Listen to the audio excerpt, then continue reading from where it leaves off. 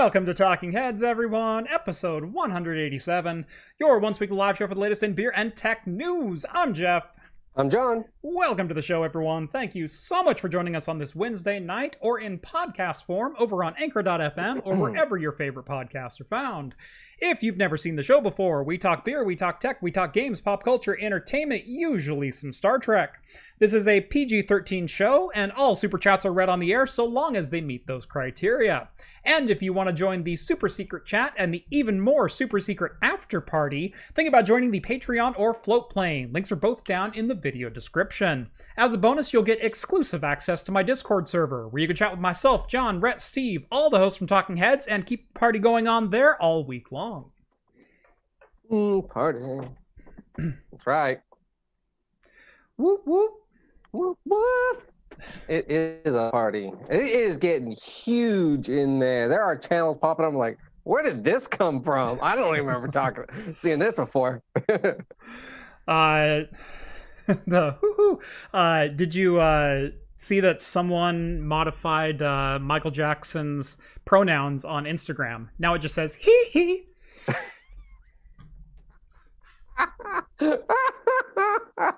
That makes me happier than it should. Better joke than you started with. Fine. Oh, welcome Less everyone to the tech-related. show. Yeah. How's it going, John? Seeing as how you haven't been on the show for like a month. I know. Gosh, I actually, today is probably the one day I feel kind of rejuvenated back of just from all of the chaos of what's been going on in the past couple of weeks of just traveling, dealing with a 4-year-old, just a lot of outdoor work, or kind of hurt myself doing some work. So, you need a couple days to recover. And Right. It was just like, oh, I'm tired. Or like the wife wants you to hang this up for me. So you spend all Saturday doing the man list. Doing the honeydew chores. Yeah, the honeydew chores.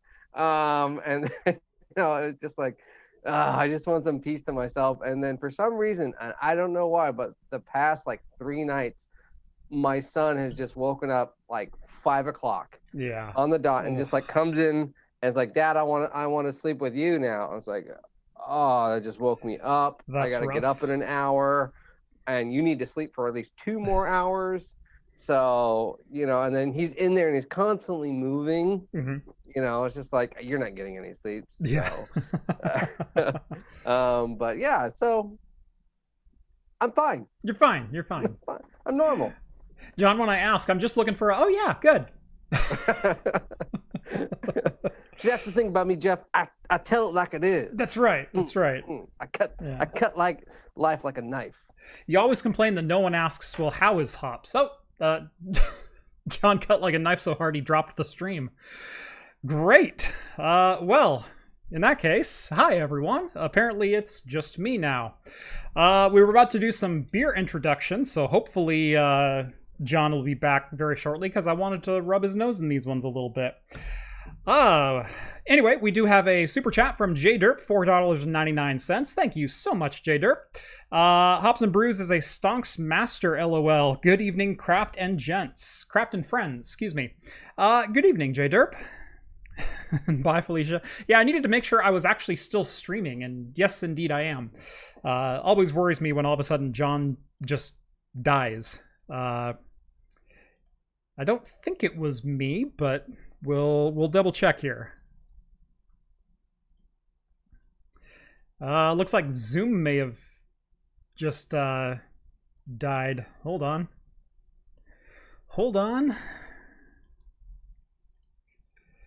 We'll get John back.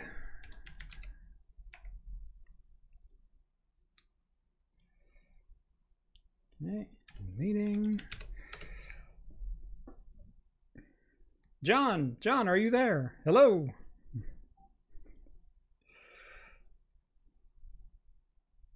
John, there he is. There I am. Oh wait, hang on. Start video. There we go. I hit my power brick with my foot. That would do And it. so I guess I must have left the laptop on sleep mode for the past 3 weeks, and it finally died. Yeah. And usually it'll last if that ever happens, the battery lasts. Well, I guess not. Nope. So nope. Nope. This nice professional show we have going on here. I fidget with my feet, Jeff. I'm a drummer, you know that. I can never stay still. Welcome back from the commercial break, everyone, to episode 187 of Talking Heads here on Craft Computing.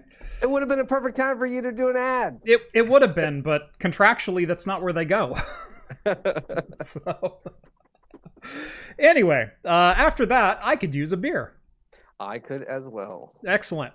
Let's see. You know what? Everyone else always goes first. I'm going to go first this time because I feel like going first.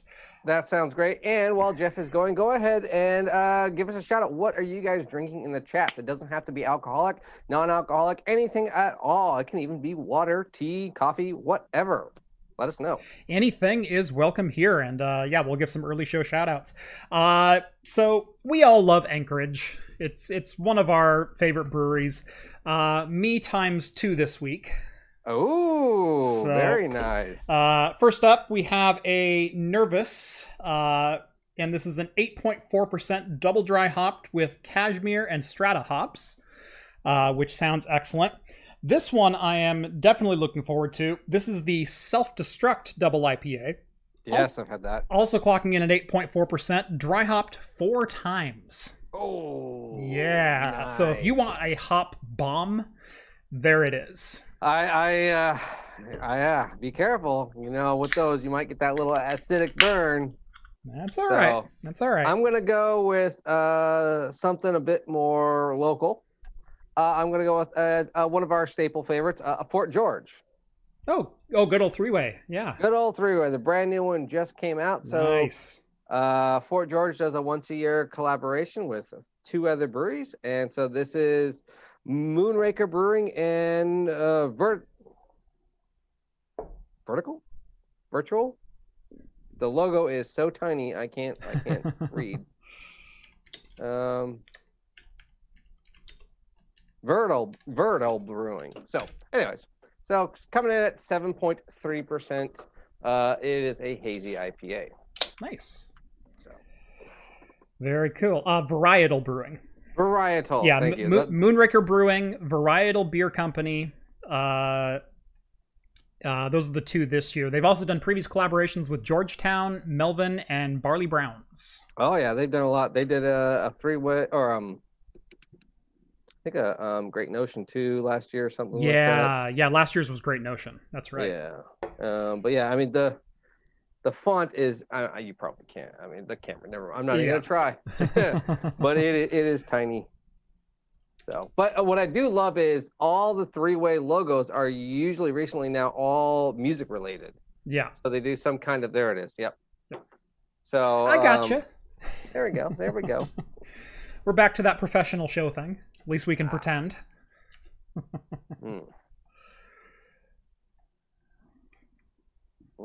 You seem to be enjoying that one quite a bit. It is actually, I really like it because I already had this before.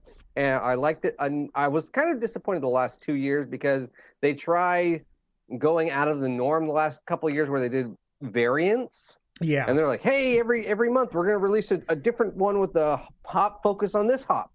And so I was like, these are all hit and misses. And then 2 years ago, the yeast strain got infected. So everything was bad. So this year it's kind of like back to basics. And it's a very nice hazy IPA. It's a little oaty, but it doesn't have that big hop burn to it, and it's actually really cheap. I got them for about $3 a can. That ain't bad. And so I went and got a 4-pack, and so I was like, this is good stuff. Very nice. Just nice. If you're looking for like a hazy West Coast beer, this is a nice little hazy West Coast beer. Nice. Yeah, this one's just ever so slightly hazy, but delicious flavor. So I had this is going to be a close call, I think, at the end of this beer. We'll see how the next one goes. I had a beer over the weekend when I was doing my server motherboard swap. That was Surly Brewing. Gosh, I'm drawing a blank on the name right now. On the specific brew that I had, but I said at the end of that video, that is my all-time favorite hazy IPA. Because big claims. That very, very big claim, because and we talk about this every time there's a hazy on the show, but if you've had one hazy, you've pretty much had all hazies, because it's all the same types of ingredients, and the acid burn is really, really difficult to tone down. Dumpster Fire, the 2020 Dumpster Fire. Oh, okay. I was gonna say, was it Furious? But yeah, they toned it down so much that all of a sudden all those other flavors that are present and you get in those first 2 to 3 ounces, those flavors were present throughout. And while the acid was kind of there, it was more just like this citrusy, like biting into a lemon, not sucking on an atomic warhead for 6 hours. Like it's the difference in intensity of that acid. Oh, so you had Dumpster Fire 2020. Yeah. It's a smoked beer. It's a smoked IPA. It said hazy on it. No, 2017. There's a 2017 variant. Oh, okay. That's the smoked IPA. No, this one was simply a hazy. Okay. I see it right here. The first one was named for an actual dumpster fire, and so they made it taste like a dumpster fire. They did smoking to it, but that beer was fantastic. And if the haze hangs back on this one like it is so far, this is going to be up there with that, because it's that thick, almost like pie berry kind of thickness and fruit flavor to it. Yeah. With just a little bit of that citrus hanging out on top. It's not like, ooh, I can taste like these really rich flavors in there, and then just like I'm sucking on a warhead for however long. God, yeah. And eventually the warhead wins out. That Dumpster Fire and then this one, they're trending the other direction. So Oh no, I know. Anchorage, they do solid IPAs. I mean, most of them. I think maybe one beer I was like, I don't like it, and it was like their Pilsner. Like, oh, this is just too hoppy for a Pilsner. But they do hop profiles really, really well. Yes. At Anchorage. I think you would like this Fort George. So you could go to that grocery store. We all know what I'm talking about. Yep. Yeah, I'll probably. Yeah, I was looking for it to be released. I'll probably swing by and pick up a 4-pack now that I know it's out. It just got released. I think last week. So it is relatively new, fairly new. Very cool. Big Spoon, $5 donation. Thank you so much, Spoon. Just to beat J Derp by a penny. 100 plus watching, only 26 likes. Sheesh. Yeah, good lord. Only 26 likes. Sheesh, tough crowd. Yeah, drop this video a like. Why don't you? Hit like. If you haven't subscribed already, hit that too. For crying out loud, you're here. Always hit that notification bell. Always put it on always, so you make sure to see all of Jeff's stuff. And then another $5 donation from Ryan. Thank you so much, Ryan. You helped me get a new job, and I want to pay it forward. Thanks for everything you do. Dude, that's awesome. Incredible. Thank you so much for that, and I'm glad whatever I taught you, that it managed to fool whoever hired you. And Ryan's new job is drinking. Right. He's like, oh yeah, I can now drink and do computer stuff. Oh, this is great. I didn't know that. He's in a data center cracking a beer. They're like, what the hell are you doing? It's like, what? It's how he showed me. Yeah, this is how Jeff builds a server. No, that is so cool, Ryan. So whether I taught you some skills or whether you just got inspired to go out and learn, that's incredible. And thank you so much. And I'm always happy to hear stuff like that. That is super, super cool. Yeah, that's awesome. We didn't, I don't know if you did it, but anyone else drinking stuff? We had a couple back here. Man, a Geek chiming in. He's drinking the Las Piñas from Freem. Nice. We were talking earlier. Yeah. Yep. I told him to start with the Golden Ale there and then take home a cold brew barrel age. So, and he says he needs to buy more than one of those so he can bring them on over and share them with us, which I totally agreed with. Yeah, G Pilot is drinking a Adriat Theory Illusions of Safety, a Gose Blueberry Raspberry Mango. Interesting. They do some good That's the one with like I think it's like a hawk on it, and they have different variants. It's good stuff. I've had it before. Yeah, nice. I haven't had that particular one. Yeah, I haven't had that particular. Yeah, I've had a couple variants. Yep. Yeah. Miles is drinking milk. That's totally cool. Ricky just started my work shift, so I have iced tea and water. Richie's got a Dr. Pepper cream soda. Those are pretty solid. I usually go for the Dr. Pepper cherry vanilla if I'm gonna start getting into the weeds on the Dr. Peppers. That's what I go with. Spoon drinking a Lagunitas Hi-Fi Hops. Excellent. I've had that one. I don't think you've had. That's the specialty one. Oh, that's the. I could have swore I've had that one. Oh no, that was another brewer that did Hi-Fi. Yeah. Who was are that other one? Hi-Fi hops, but the Lagunitas is the specialty one that they don't sell in Oregon. Okay. Oh, that's right. Yeah. Okay. Those are the big spoon special. Yes, the California and Colorado only. Yes, exactly. Yeah. Okay. They're pretty good. No, I know I've had a Hi-Fi beer before. I'm trying to think of who made that one. Lagunitas makes like a stereo high or something like that, and it's a really, really popular beer. And I know Hi-Fi Hop sounds very familiar to me as well. Yeah. Not Lagunitas, but something else. Right. Like, I know I've had that beer before. Yeah. But no, all that's coming up is Lagunitas, so it had to have been something else that just triggered that. Let's see. I think that's about it. We do have a $5 donation from the Manic Geek. Thank you so much over there, Mike. Hi, Jeff. Hi, John. Hello. Hello. By the way, if you liked the keyboard content on my channel, go subscribe to Manic Geek. Go give his channel some love. He does some absolutely fantastic keyboard tutorials and breakdowns and reviews of switches and PCBs and ins and outs of all the custom mechanical keyboard space. So if you enjoy that type of content, go give my man Mike a little bit of love. I'm sure he would appreciate it. Oh yeah, I mean, if you thought Jeff got the bug, the fever, Maniac Geek has had. He's where I caught it from. Yes, exactly. So yeah, you want to see the origin, the patient zero? Go check out Maniac Geek. Oh, all right. Let's go ahead and get into today's top story, and really the top story for the week, as far as I'm concerned. To be clear, there is a little bit of adult content in this story, so this is definitely not an under 13 appropriate part of the talk, but it is an important talk to have nonetheless. And that is that. Let's start the conversation with right to repair. I think that's a great place to start it, because that's where I was going to focus this anyway. And you all know me, I am a huge right to repair advocate, because, well, it works.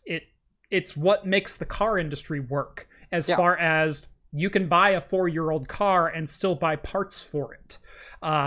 Versus if manufacturers were the only manufacturers and allowed to sell car parts, then let's say your 2018 Chevy Silverado, the alternator goes out. Guess what? Chevy doesn't make that alternator anymore. I guess you're gonna have to buy a new one. Like, if you want to talk about the ridiculousness of planned obsolescence, let's look at the automotive industry and just scale things up from the consumer electronics space. Right to repair is a very important thing to have. And there are a couple of very, very big antagonists against the right to repair. And they are legislating against these right to repair movements that are cropping up in a couple different states. The biggest of which is Apple.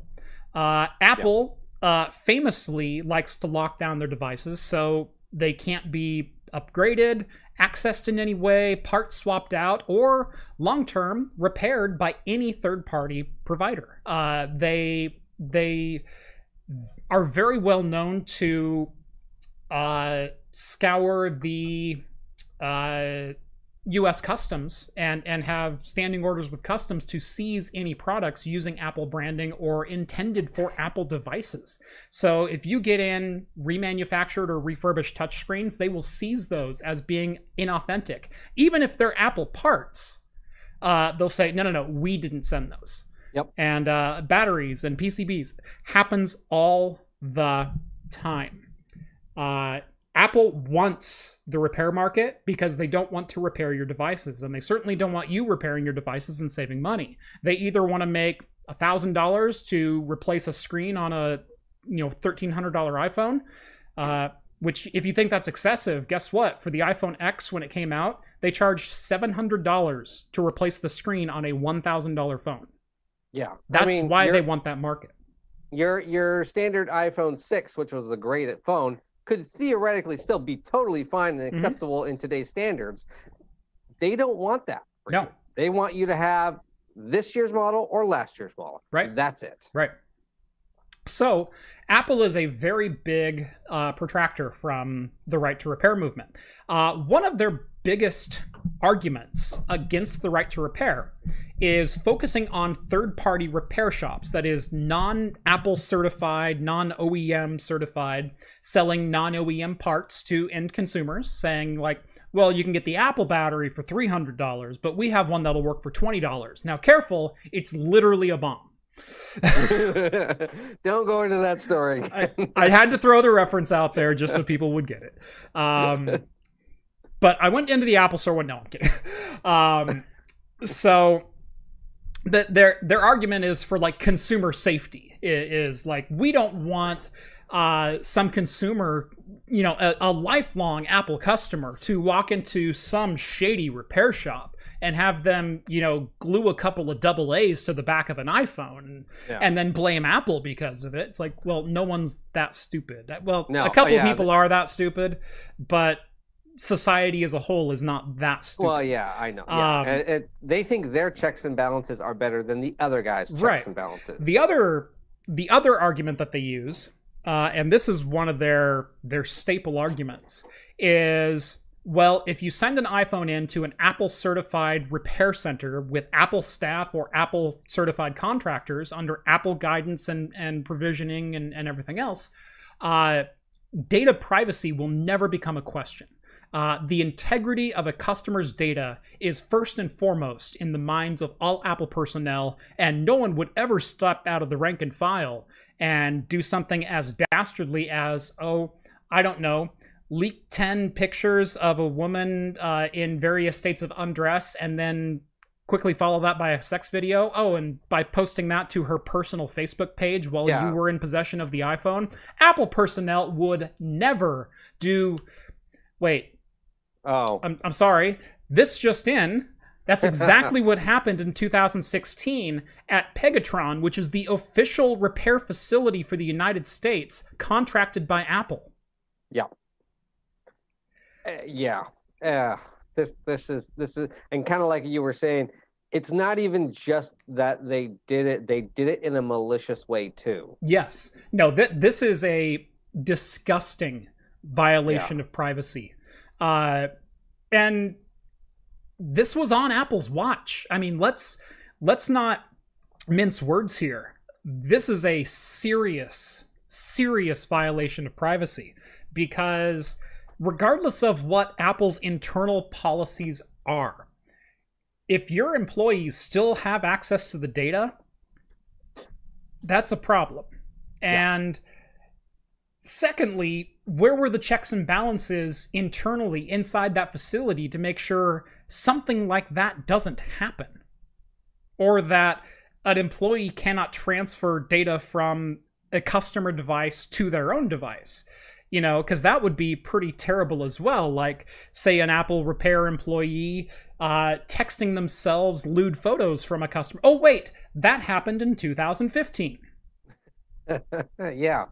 Exactly. I mean, who's to sit there and say there's not some backup device that they all have that just, I'm just going to back it up onto this thumb drive and take it home with me. And now I have this private collection that I will then sell or whatever, do anything that is not going to be publicized or publicly known, similar to how these were. And this is a very horrible, disgusting thing. Right. But also it's like, how stupid are these people, and how stupid is the company for letting something so easily slip through the cracks? Right. I mean, for Apple is, we hide or put them at like a gold standard. You know, there are two companies, Apple, Microsoft. They're the two big corporate computer, you know, whatever, Samsung or whatever. Well, we're talking software, so software, yeah. But you know, they are a gold standard, a gold standard. And if their checks and balances are so easily broken by their security of just, I got the password because we have to have it for everyone's phone, I'm just going to download it or text it to myself. It's that simple. There's nothing. There's no one watching them. What more is there that isn't leaked, that isn't known to us? Right. That they tell us that we screen all of our employees. I don't know. Now, you might think, well, those two incidents are pretty bad, but how bad are the third-party repair shops? What's the worst thing that's ever happened in one of those, and how frequently does that happen? That's their argument. We don't hire pervs like those third-party repair shops. They are painting them like that crude or mechanic or plumber with the butt crack, you know, that always looks at everyone, that stereotypical type Hollywood. That's how they portray. Don't paint me in a bubble. How dare you pin me in a corner, Jeff? Like every time I've seen you repair this thing, you got that butt crack going. So I'm just like, yeah, I see it, Jeff. I know you. Well, you paid extra. Well, that's why I came over to help. Oh, dang it, John! We need to move this desk again. No, click. Oh, look, I posted rude photos of Jeff. This is craft computing, everyone. Or should I say crack computing? Crack computing. There's the name for the second channel. That's the OnlyFans channel. Anyway, so these leaks were, and I hate to call them leaks because they're not just leaks. It was a felony. Both of these were. It was, you know, illegal access to computer systems and wire tampering and all kinds of different levels of fraud and criminal activity that happened on there. But you might go, well, these are the ones that we caught because they were at Apple. But what about like the third-party repair shops? Surely that happens on like a daily basis, right? Yeah, they're pervs. The only story that I could find in the last 2 days trying to research this was this story from 2013, in which a lady took her phone to a local repair shop. The local repair shop then solicited photos to internal staff while the phone was in their custody. Yeah. And this was an iPhone, and this was an Apple knockoff store. I'm sure you've seen various stores like this around the country that are Apple designed, where it's like, oh yeah, it's the wood floor and the white pillars and everything's in a white box, and customers all wear the polos with the, you know, cute logos on them and whatnot. Yeah, we call everyone geeks here. Yeah, but but it's not actually an Apple store. Yeah, it happened at one of those. Yeah. Yeah, that's the worst. And to be fair, that is a pretty disgusting violation of privacy as well. Yeah. It's not nearly as disgusting as what the other two incidents at Apple were, but it just goes to prove there's no difference between the security of a third-party repair shop and an Apple certified contractor who is literally the U.S. contracted employer for repairing iDevices nationwide. It just... This is why... Well, yeah, I mean... At worst case scenario, we're sitting there saying, as far as the evidence that you've been able to dug up, it's 2-1. So technically, I mean, and by the way, the last one that happened independently was 8 years ago. Yeah. So, Yeah, and the reason the original article came up because the suit just finally went public Right. and finally got settled. By the way, that original lawsuit was local here. It was That very was a local University of Oregon student. Yeah. Yeah. So, but yeah, this incident occurred back in 2016, and yeah, the court filings have just recently gone public.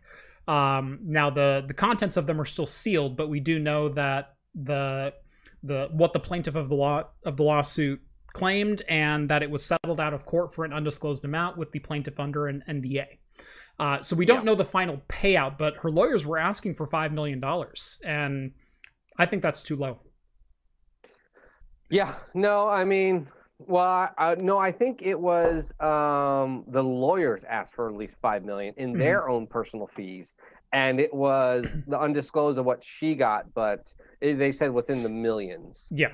And yeah, so which is nothing to Apple. It's not even a slap on the wrist. That's a rounding error for the average Tuesday. Yeah. So yeah, you could have done more, but I'm curious if she still uses Apple or did she go to Droid? It's a great question. Yeah. But it irritates me to no end, the hypocrisy of Apple's argument that, well, you can trust us, trust me. It's the, we are above wrongdoing. Our employees are 100% bought in and rank and file, and we are men of authority, or we are, bound to the corporation and everything. It's like, a creep is still a creep. And what makes the difference between you being a rank and file corporation and everyone else is your security policies and your internal auditing and internal checks and balances to make sure crap like this can't happen. And do you know why it happened to you and it doesn't happen to third parties? It's because the employee had no buy-in to Apple. It was a job. Or Pegatron in this case, had no buy-in to what it's like. He's showing up to work. That's assuming it's a he. I have no idea who it is. But that person is just showing up to work. They don't bleed Apple rainbow colors when you cut them. And do you know why it does matter to independent third-party repair shops? Because they are independent third-party repair shops, and their integrity is everything. Oh, yeah, exactly. Everything. I mean, when it's been fought this hard, they have to be 200% better than Apple. Apple just has to sit there and say, I'm Apple. And they don't care. Well, I'm Apple. Let's ship it off to someone else. I don't care. Right. Who cares what they do? I'm Apple. You can trust us. All the independent people, they have to be at the top of their game, check everything. They're probably there 12 hours a day, making sure all of their other employees, if they even have other employees, because a lot of times it's just one guy, maybe two at the most. Yeah, sometimes it's just one guy in the back with a soldering iron. Like, that's what some repair shops are, is literally one guy who handles everything. Louis Rossmann is the exception, not the rule, as far as repair shops with, multiple on board or board level repair diagnostic capabilities. That profession doesn't exist anymore.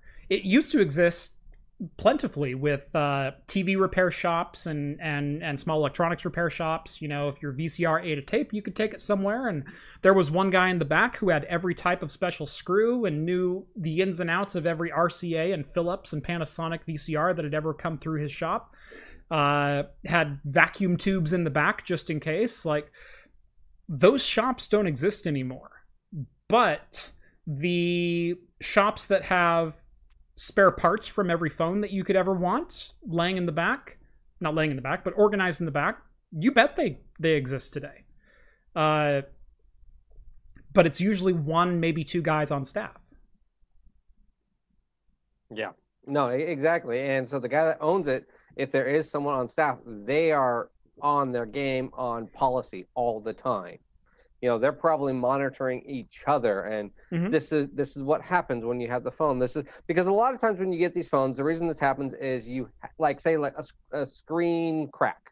You have to give a lot of times your password away so they can test the scrolling option and clickability. And that's how they get access to it. You might be thinking, oh, I lock my phone all the time. No, you go to these third-party places, and even the big places. That's what happened, is you have to give them passcodes. And that's how they get access, because they have to test all the different ins and outs. Yep. And independent places, they are on ball with it. There's checks and balances up the wazoo. And because they can't afford to even be sued. Right. Or if there's not checks and balances up the wazoo, it's because it's one guy and he ain't leaking anything.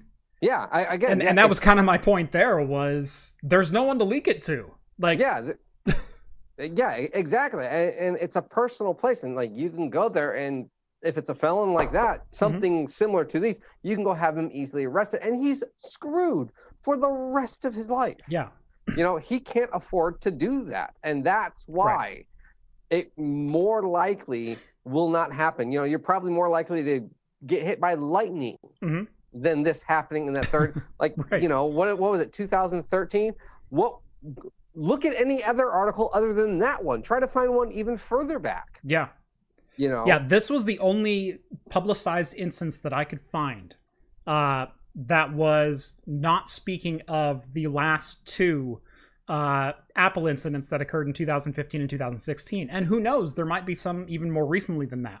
There may be some third-party ones that I'm not seeing. This is a very small sample size to gather any relevant information.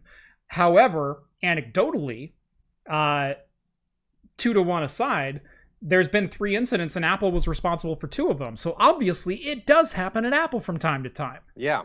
So don't pull this BS about you are in safe hands with us and privacy is of the utmost importance when you have 66% of the leaks that I've been able to find in the last 8 years. Yeah, they came from your facility. You are responsible for that. And you guys pulling the holier than thou bull crap and saying, well, our corporate buy-in policy and employees, they're Apple through and through. A creep is a creep. Austin with the $10 donation. Thank you so much, Austin. 3-notched watermelon gose. Your recent pain. Yeah. Ooh. Sorry, I had to pause there. 3-notched watermelon gose. That's a summer beer. That is a summer beer. I would love I think it's a southern thing that they put a little bit of salt on watermelon. Yeah. But I mean, that sounds amazing. I love a good watermelon sour beer, like Hell or High Watermelon here. 21st Amendment, they're Californian. Yeah. If that was just a little sour, like a gose or maybe even like a kettle, it'd be so good.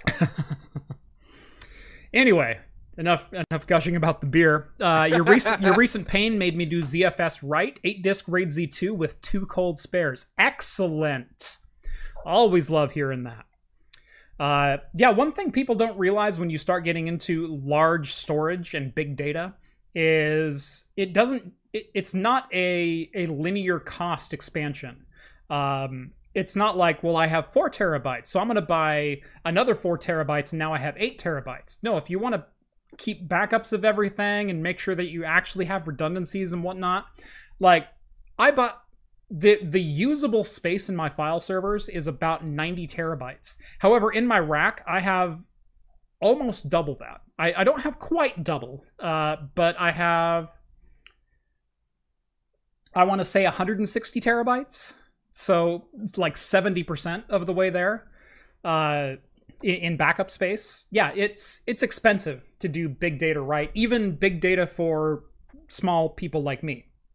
Home labs and small businesses and things like that. And it's expensive. And it's even more expensive thanks to the damn Chia miners. Yeah, everyone else is griping about GPU prices. I'm going, I can't even buy an 8 terabyte hard drive for less than $200 right now. Come on. I remember 2 years ago, man, 2019 is like, I think we treated that a little too hard. It's looking pretty good right now to me. You know, in hindsight. What were SSDs at and GPUs? Oh. Man, those were the Yeah. days. Remember when it was only 20% above MSRP? I remember. I remember. You remember? I remember. Oh, man. All right. We do have a sponsor to get here, too, real quick. So let me pull up my... forgot to have this one up and ready. That's my bad. It's in here somewhere. Hold on. I'll find it. Oh, they're watching now. I know they're watching now. Ugh, man. Ugh. They're like, we're paying for this? Yeah, God. right?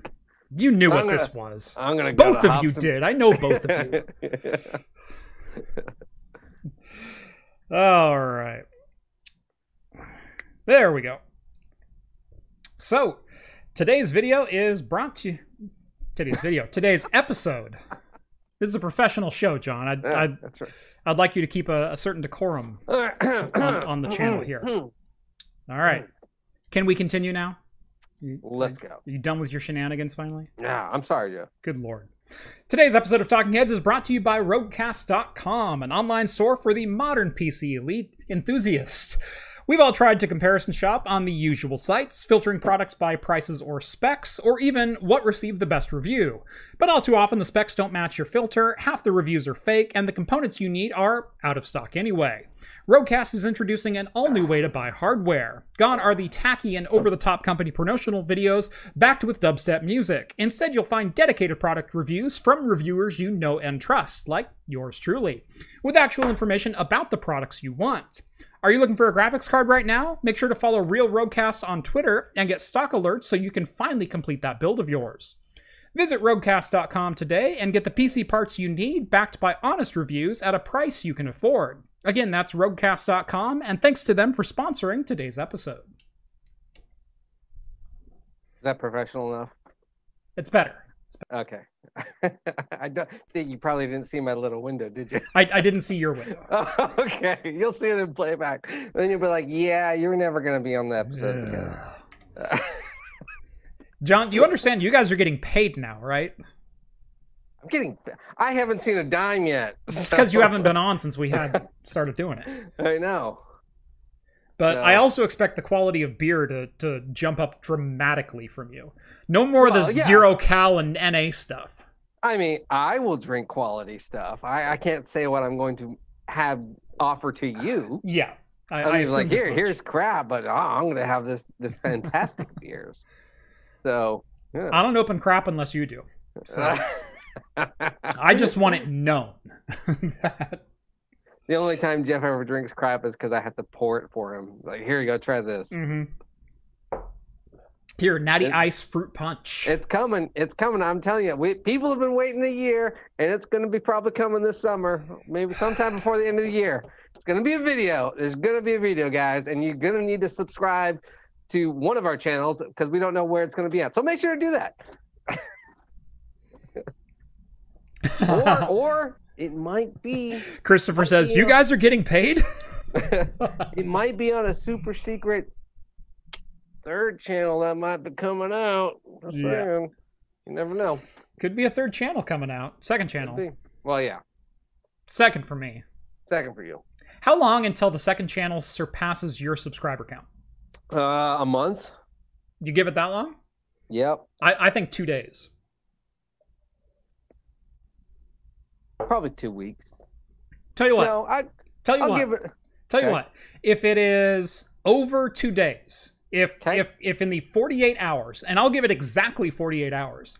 In the 48 hours, name a beer that you want that's less than $50. That's less than $50. Yeah. And I did that just to eliminate Utopia. Yeah. Does it have to be a single beer? Can it be $50 worth of beer? No. Tell you what. Name a spirit that you want. Let's do that. Like let's make it like $100 bottle of scotch or something. Yeah. Okay. That's fine. Okay. Yeah. $100 bottle of scotch. There we go. That'll work. Or like, give me one of those big. Oh, I know. Here we go. Not Scotch. Fremont is now doing Magnum bottles of all of their barrel-aged stuff. You have to buy me at whatever launch comes the next Magnum. Well, I am on that mailing list. Yep. For the downtown facility that may or may not get those. So a couple of them. Okay. So okay. That is it. So it's not necessary. It's a great beer because I buy them all. Right. But you have to buy that Magnum bottle. Yeah, and that's going to be like a $75 bomber. It is like a $75. Yeah. Whew. I think that's a bet, my friend. All right. Because now what I have to do is up my channel as fast as I can. And that way it adds a bigger buffer. John, you can do whatever you want over the next month. It really doesn't matter. Oh, it's coming in the next month. What were we saying about Apple on that rounding error? I'm going to do more. By the way, videos. Subscribe to Hops and Brews just to make this slightly more difficult for me. Yes. Yep. All right. Moving right along here. So the Colonial Pipeline ransom that was paid out. This was it 67 bitcoins or 70 bitcoins or something like that? Something like that. Amounted to somewhere in the neighborhood of like $4.3 million that the pipeline had to pay in ransom to get access back to their hardware.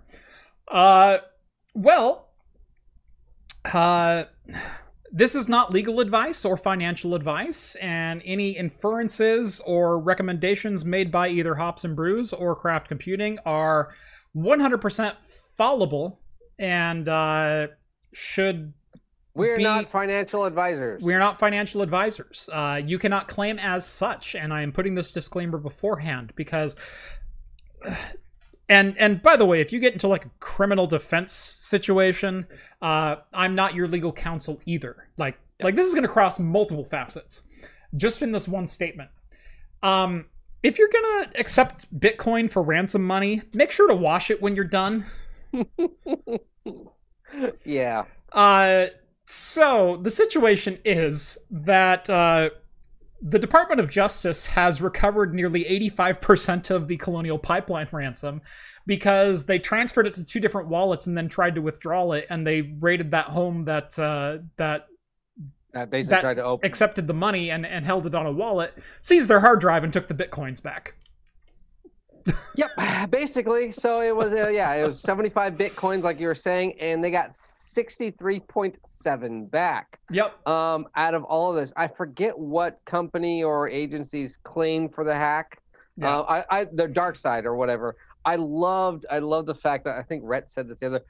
We didn't mean to cause an issue. It's like, what do you think was going to happen? Right. You hacked the largest pipeline. Yeah. in United States. Right.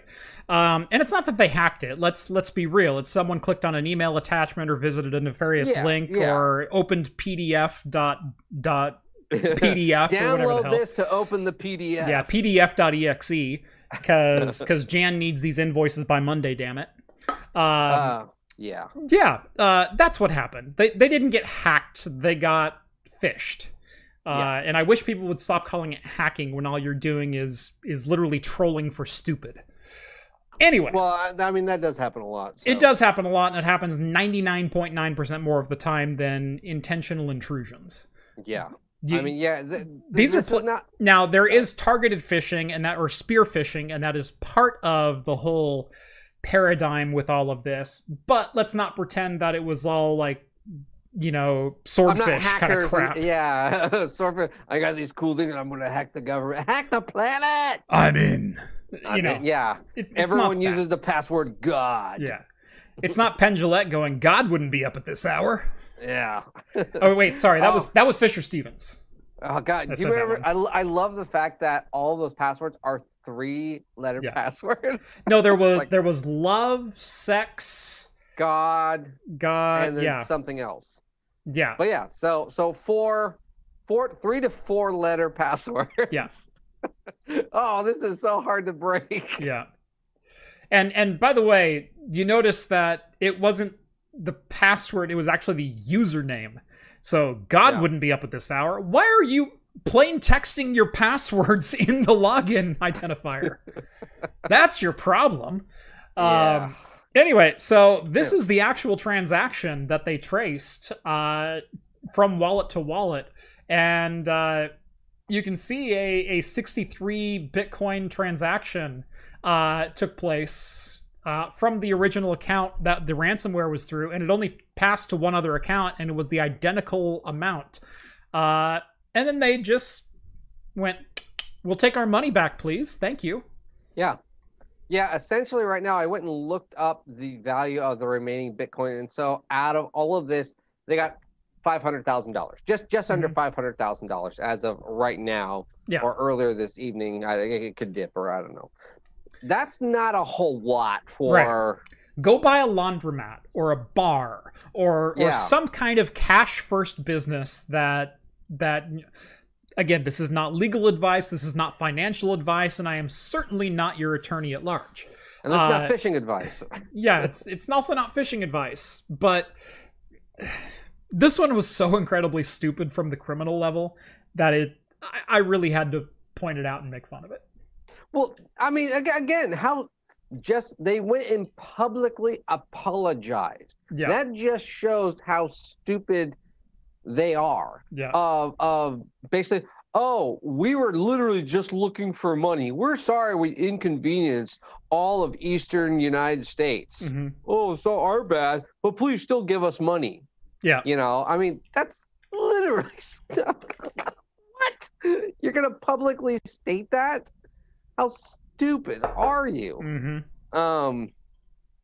Actually, interesting thing though.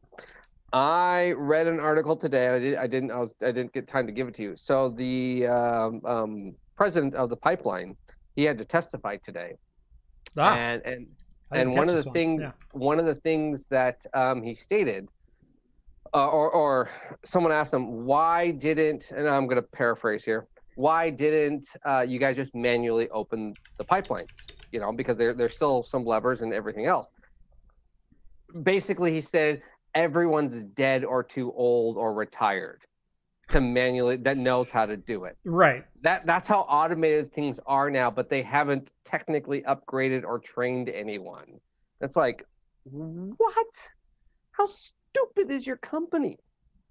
It's just, that's literally like saying, I don't know how to turn the water off when your plumbing explodes in your house. Mm-hmm. I don't know. Siri always does it for me. There are security experts out there that still kind of know how to do all this. But oftentimes, even security experts are... So let's say your red team attacks. They're going after the low-hanging fruit. They're going after the things that you are going to be exploited for. Whether it's unpatched systems, whether it's non-hashed passwords, whether it's insecure files or routes that shouldn't be routed through firewalls or whatever else. That's what they're aiming for. They will also social engineer the crap out of you, but they are not going to do these real elaborate, Ruzel style attacks with, sneaking in with two guys dressed as FedEx janitors, whatever. Or FedEx. Yeah. They will do FedEx. They will do FedEx, and they will do elevator repair. Those are the two big ones. But it's the old saying, you can go anywhere you want if you look important and carry a clipboard. That's true. Yeah. So yeah, that kind of social engineering happens all the time, by red team and by criminals. But they're not. Go watch Deviant Olaf on YouTube. He's done a couple collabs with Lockpicking Lawyer, but he is one of my favorite people to watch do talks at DEF CON and things like that, because he goes, we're not gonna reverse engineer the RFID signal and intercept these signals. He goes, what we're gonna do is we're gonna slip a coat hanger under the door and just pull the handle on the other side, or turn a can of compressed air upside down and trigger the request to exit sensor, or we're going to do this, or we're going to do that. He goes, there are low skill attacks for these high security objects. Well, I mean, and those are what we take advantage of. Yeah, it's that, or it's not even like a different version of the phishing. Mm-hmm. There is that whole, I'm going to leave a USB drive on the parking lot. Oh, yeah. Who doesn't pick that up? Like, I want to see what's similar to the last theoretical article. What's on this? And they plug it in, not thinking, oh, my computer's on the network. Boom, that's it. That's how easy it goes. How many people just walk and like, I have these hundreds of flash drives. I'm just going to throw on all these Fortune 500 companies or major companies and just throw them on the ground. I mean, that you put a little executable in there, boom, done. As soon as it loads. Yeah. That. No, and that kind of attack still happens, although that one's a little less frequent now. It's less frequent now, but that was more Stuxnet, less CryptoLock. Yeah, but I'm just saying it's still, there are stupid things and easy things like that if you ever find an SD card or something just laying on the ground, a flash drive just laying on the ground, you pick it up fine if you want to. If you really, really feel you need to plug it in on a computer you don't care about, that's not on any network Sandbox. Or attached to anything. Sandbox. Yeah, Sandbox. There you go. Sandbox it. Yes. So, I only say it because it happened in my company. Intel bought some promotional USB keys one time for a security conference and gave them out at a security talk. And the USB keys, unbeknownst to Intel, were loaded with malware. I forget what this is, like 2011, I want to say. This is years and years and years ago. Awesome. But that's always one that I laugh at. That it can happen to anyone from anywhere, from any time, for whatever reason, unless you have the proper security in place. Well, that's the thing. I think everyone thinks mainstream when we use the word cyber attack, hacking. Yeah. Right. It is so It's glorified. Not Hollywood hacking. It's not Hollywood. And it's so glorified by Hollywood or TV. Enhance. How many CSIs do we sit there and see of like, oh, computers can take this JPEG and make it totally 3,000 times zoom and make it crystal clear. I can grab the license plate off of a reflection of a guy's sunglasses. Kif, magnify that depth sphere. Why is it still blurry? Making it bigger doesn't make it any clearer. It works on CSI Miami. Exactly. But I do think a lot of people think that way. Yeah. No, some people do. Some people, what's the old saying? Technology that is so far advanced as to be indistinguishable from magic. Oh yeah. It's that whole phrase where if I go back in time. I can't say back in time because my iPhone would cease to function if I went back in time. But if we brought a caveman forward and showed him an iPhone, hell, even someone from the 1950s. Yeah. If we showed him just a movie, he'd be like, "What is this?" Right. Or a digital camera. I'm able to capture the soul of someone. How many people ever thought that, right? Well, let's go back to let's stay on the 50s thing here for a second. And let's say digital camera. I think that's a great one because if you think of what cameras were in the 50s, cameras weren't overly, they were available, but they were ungodly expensive. They only shot a couple of pictures, like if you want to talk like medium format kind of stuff, if you want to talk early 35 millimeter, you got 18 shots on a roll of film, and film was expensive and processing it was expensive. And where a lot of people had cameras, they weren't the ubiquitous everyone has a camera in their pocket, let alone everyone has a camera in their pocket with a 21 megapixel camera that can take tens of thousands of images. Oh, and if you run out of space, you're connected to this network in the sky that holds all of the photos you've ever taken anyway, as well as everywhere you've ever been and the entirety of human knowledge. If you want to carry that 1950s argument forward, technology is indistinguishable from magic if it's advanced enough. And we don't have to go back that far. No.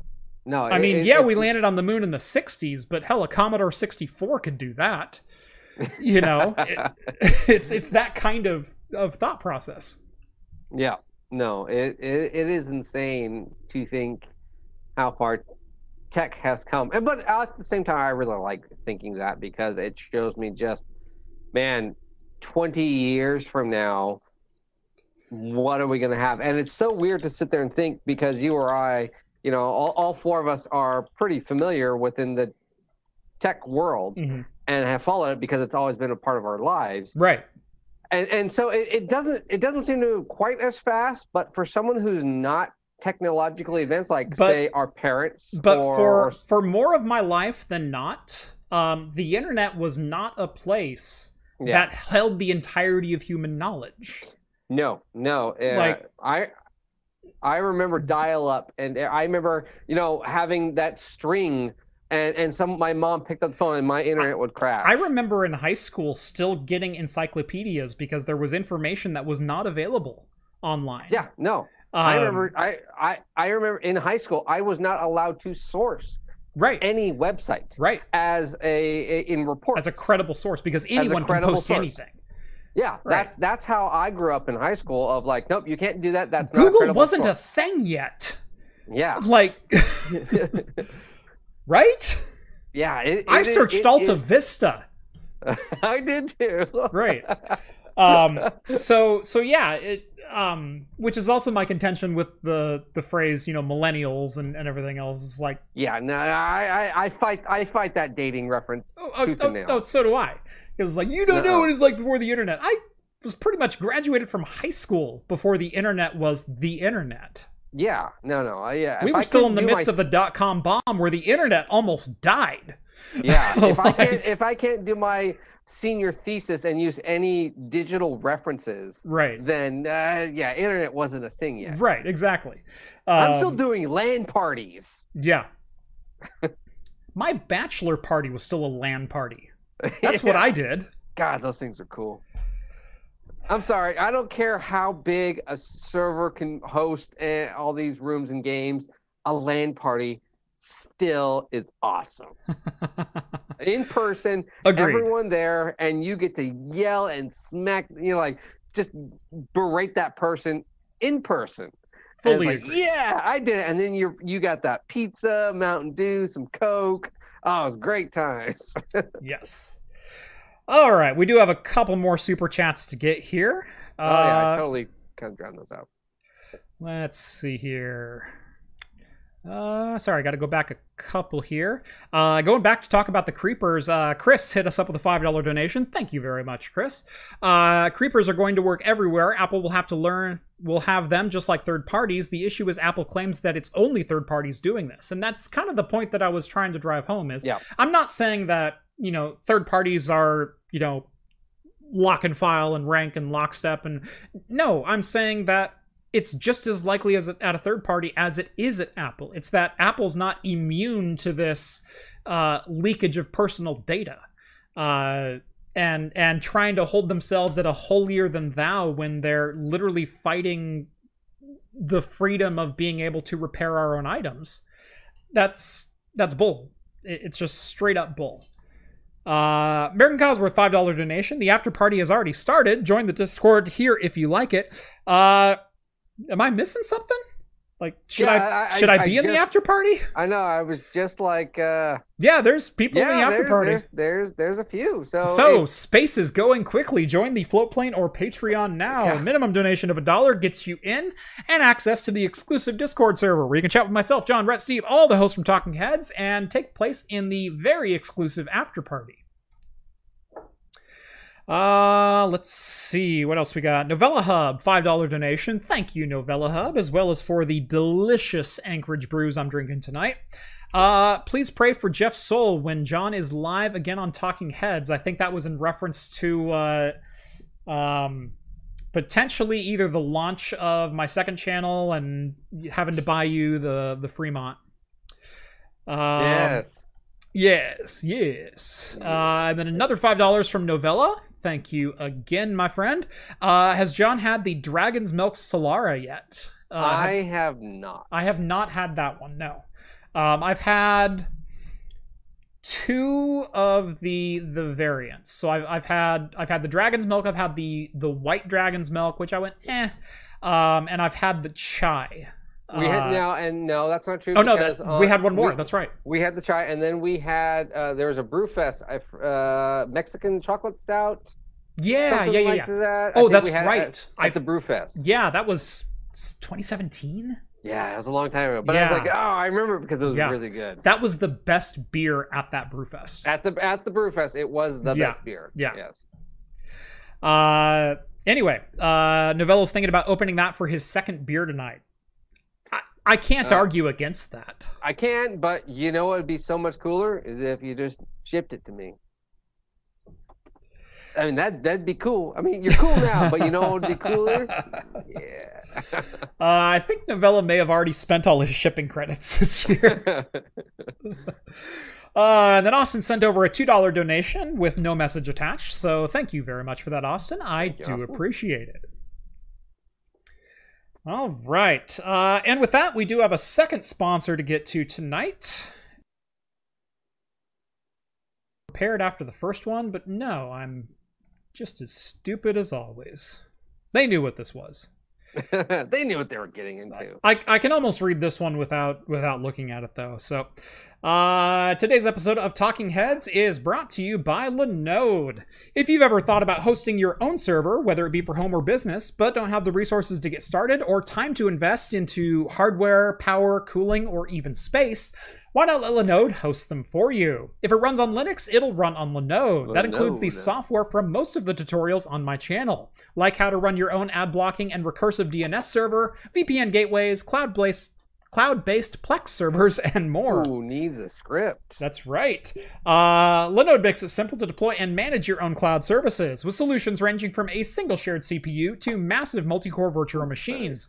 They even offer dedicated RTX 6000 GPUs for graphic rendering or machine learning. With shared CPU plans starting at as little as $5 per month and scaling up to as high as you need to go, you'll be able to find the hosting plan that fits your needs. And even if you do host your own servers, you can use Linode to keep your backups off-site. Because remember, RAID is not a backup. Visit linode.com/craftcomputing and get a $100 60-day credit just for signing up for a new account. That's linode.com/craftcomputing, and thanks again to Linode for sponsoring today's video. How is your second shirt not RAID is not a backup? You know, we're coming out with a couple new designs. So the first design I think I'm going to leave as the early Patreon exclusive, and staff shirts. Like we'll always continue to make those because I think they make great, just on camera shirts and things like that. But just the straight up Craft Computing logo, I think I want to keep those ones kind of special. Maybe we'll offer them in different colors and not offer the charcoal again, because again, the charcoal is kind of my background. Limited edition, limited edition color. We'll see. I'm playing around with that. I'm not sure if I want to leave those as exclusive because, good God, those were good shirts. But that was a fun time. But I'm looking at coming out with a cat computing shirt. Right? Rambo? No. See, you need a cat computing bandana. If it's gonna be Rambo, it's gotta be a band, like a tie. Right. We could sell the tie. We could sell buffs. Yeah. I could get cat computing buffs. I think that's the way to go. Rambo. Yeah, and then I think one of my other shirts, Rom actually designed this over on the Discord. He has the Raid Shadow Legends font and design, but it says Raid is not a backup. And I think absolutely that will be a shirt for sale here before too long. I'm working on a couple of different options right now. I know I've been saying this for like a year and a half, but yes, I'm hoping to get some merch up and going very soon. So for those who have been asking, yes, it's coming. Next, after that, glassware. Yeah, we need glassware. Yep. You either need beer glasses or spirit glasses, right? Cocktail glasses. Yeah. I'll probably end up doing both. And what I've always wanted to do for those is do the Craft Computing logo, but change the glass shape for whatever glass it is. So if it's a rocks glass, have a rocks glass sitting next to the monitor. And, make them match, because I'm more than a lot of people am all about pairing glassware to what you're drinking. I mean, you and I are the two worst people that I know. Oh yeah, I know. I'm like, oh no, I have to have that glass because technically that's the right style. Right. And I really actually wanted to do a video on that. Does it do anything? That would be an interesting one to do. And I would love to do that with you as well. Like, that should be a video we do together, because I am as into glassware as you are. Yeah. And I am also as sold on the idea that it does make a difference. I think it does, but then I think, how much does it make a difference, and is it worth to the standard consumer? What I can tell you from a lot of experience in both mixing cocktails and pouring beers is that the material you're drinking out of makes more of a difference than the glass shape itself. Like, I hate drinking out of a red Solo cup because I'm tasting red Solo cup first. Oh yeah. Oh, totally. And if I'm just trying to drink, then that's a vessel that'll hold the beverage. But I can't stand making a cocktail, even as stupid as like a rum and Mountain Dew, in a red Solo cup, because no. It's awful. It's awful. And even just in like a pint glass or anything, like it, I personally get almost, I kind of said this in my last video, but I get a better experience knowing all these little niches about the drink, of like, oh, it's either in a fancy glassware, or it's in the proper glassware, or it's even in something different. If it is a Mountain Dew glass, I'm going to put it in something just a little bit special. And it's a 2-drink cocktail. It is rum and Coke or whatever. Yep. But now it's in a fancy glass. I feel better drinking it other than a pint glass. Experience does matter. I mean, you eat with your eyes first. You drink with your eyes first as well. Yeah. And there are a lot of glasses that you can get away with, and they're still acceptable, especially with cocktails. You can swap out a rocks glass for a Nick and Nora, or highball with something else. With beer, I'm a little bit more. Well, I'm picky about both, quite honestly. No, it's true. But beer, I have so many different vessels for holding beer, and they're 4 different beers and different sizes and different quantities that I'm drinking, because, number one, if I'm going to crack a bottle, I'm not going to pour it into a red Solo cup. If I'm going to crack a bottle, I'm happy to drink it out of the bottle, most of the time. Like, if there's no glassware available, it's like, oh yeah, I'll crack that open and I'll have the beer.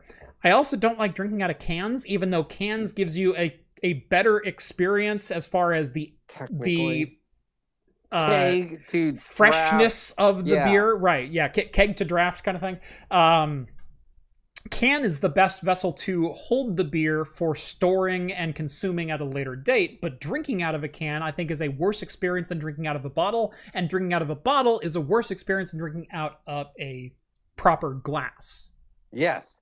That's what I was saying. There's so many layers. It's like, but then, is there any difference between your English pint stout and your Pilsner glass, or is there a difference between your IPA glass and your your German pint? Like, and yeah. So I mean, you could get into all of it, and how much does it actually matter? Mm-hmm. And the reason I've never done this video is because every time I've tried to write like a script or some basis, I'm sitting there like, this is going to be a 20 to 30 minute video, and it's too long. Well, see, now you're in my wheelhouse, because that's what I've been doing lately, is nothing but 20-minute videos. I'm not going to do it justice, and no one's going to pay attention, and I'm going to spend 2 weeks, of filming and editing this, and it's going to be it may be 5 years down the line. Yeah, it'd be worth it, but the return value right away is like, this wasn't worth my time and effort. Mm-hmm. And like, okay, do I do a series? Like, that's kind of a hard series to do. It's just an interest.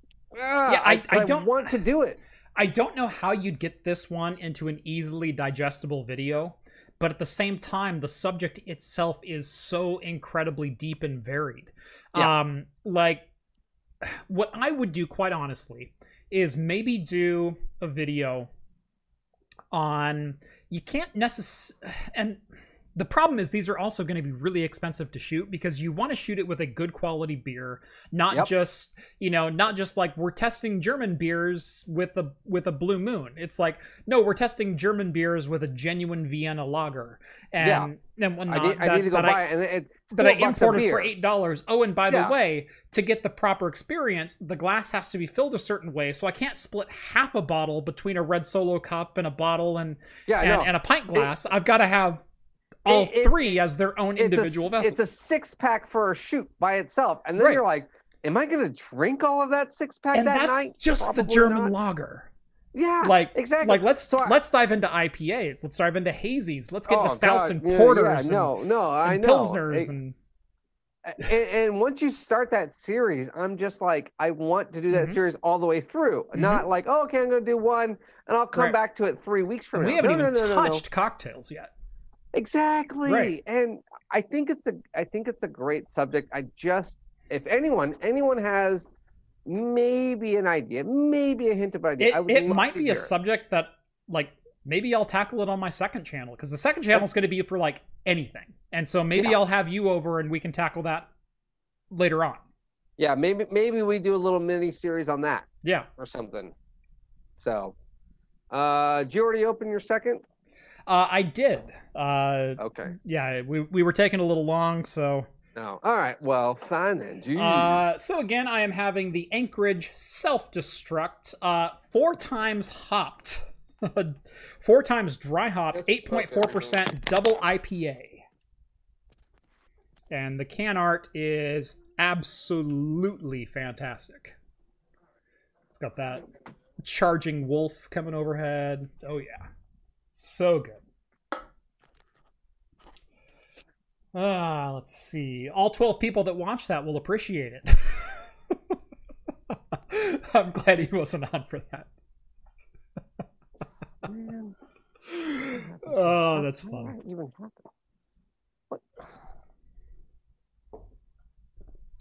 We do have a couple super chats to get to while John is untangling his headphones. $5 from Austin. ZFS is not a backup. You're absolutely correct, in the same way that Raid is not a backup. Denver 1 sends over $5. Thank you very much, Denver. I was inspired by your troubles to go from one server with ZFS Z3 to 3 of them, one in an off building and 3rd in technically a different state. Oh, so you set up your own 3-2-1 backup system. That's excellent. I love hearing people do that. And I love hearing people that hear of my troubles even just here locally in my house, which, yes, my craft computing data is quite important, and it's the raw data files that I only keep the raw exports, and then I keep most of the important B-roll for products that I will likely be revisiting. But I delete all A-roll and a good chunk of B-roll after about 2 to 3 months of time. But even still, my data file for craft computing is like 18 terabytes of data. And yes, my company would go on, no problem if I lost the data, but it would also make future projects rather difficult, having to recreate some of that B-roll or just going without that B-roll. And honestly, I just don't want to do that. But it is always great when my personal experiences, even here at, lowly craft computing, can inspire someone to properly roll out a multi-site redundant system. So that's awesome. And then Magic Rat, $5 donation. Thank you very much, Magic Rat. I like the rocks glass. Yeah. No, I've got some really, really nice crystal rocks glasses that I love.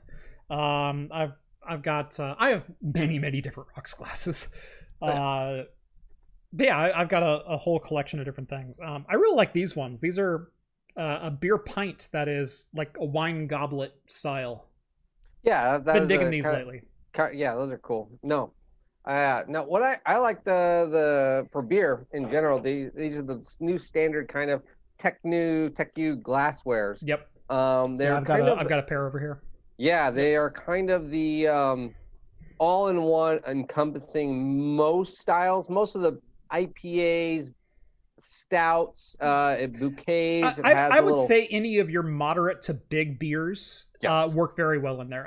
work very well. What I Pilsners, what I lighter beers, different the glass lighter logo. beers I lose a lot of stuff. Anything under like a 7% IPA, I'm not getting some of that. I need a narrower flute Yes, on it yes. and whatnot.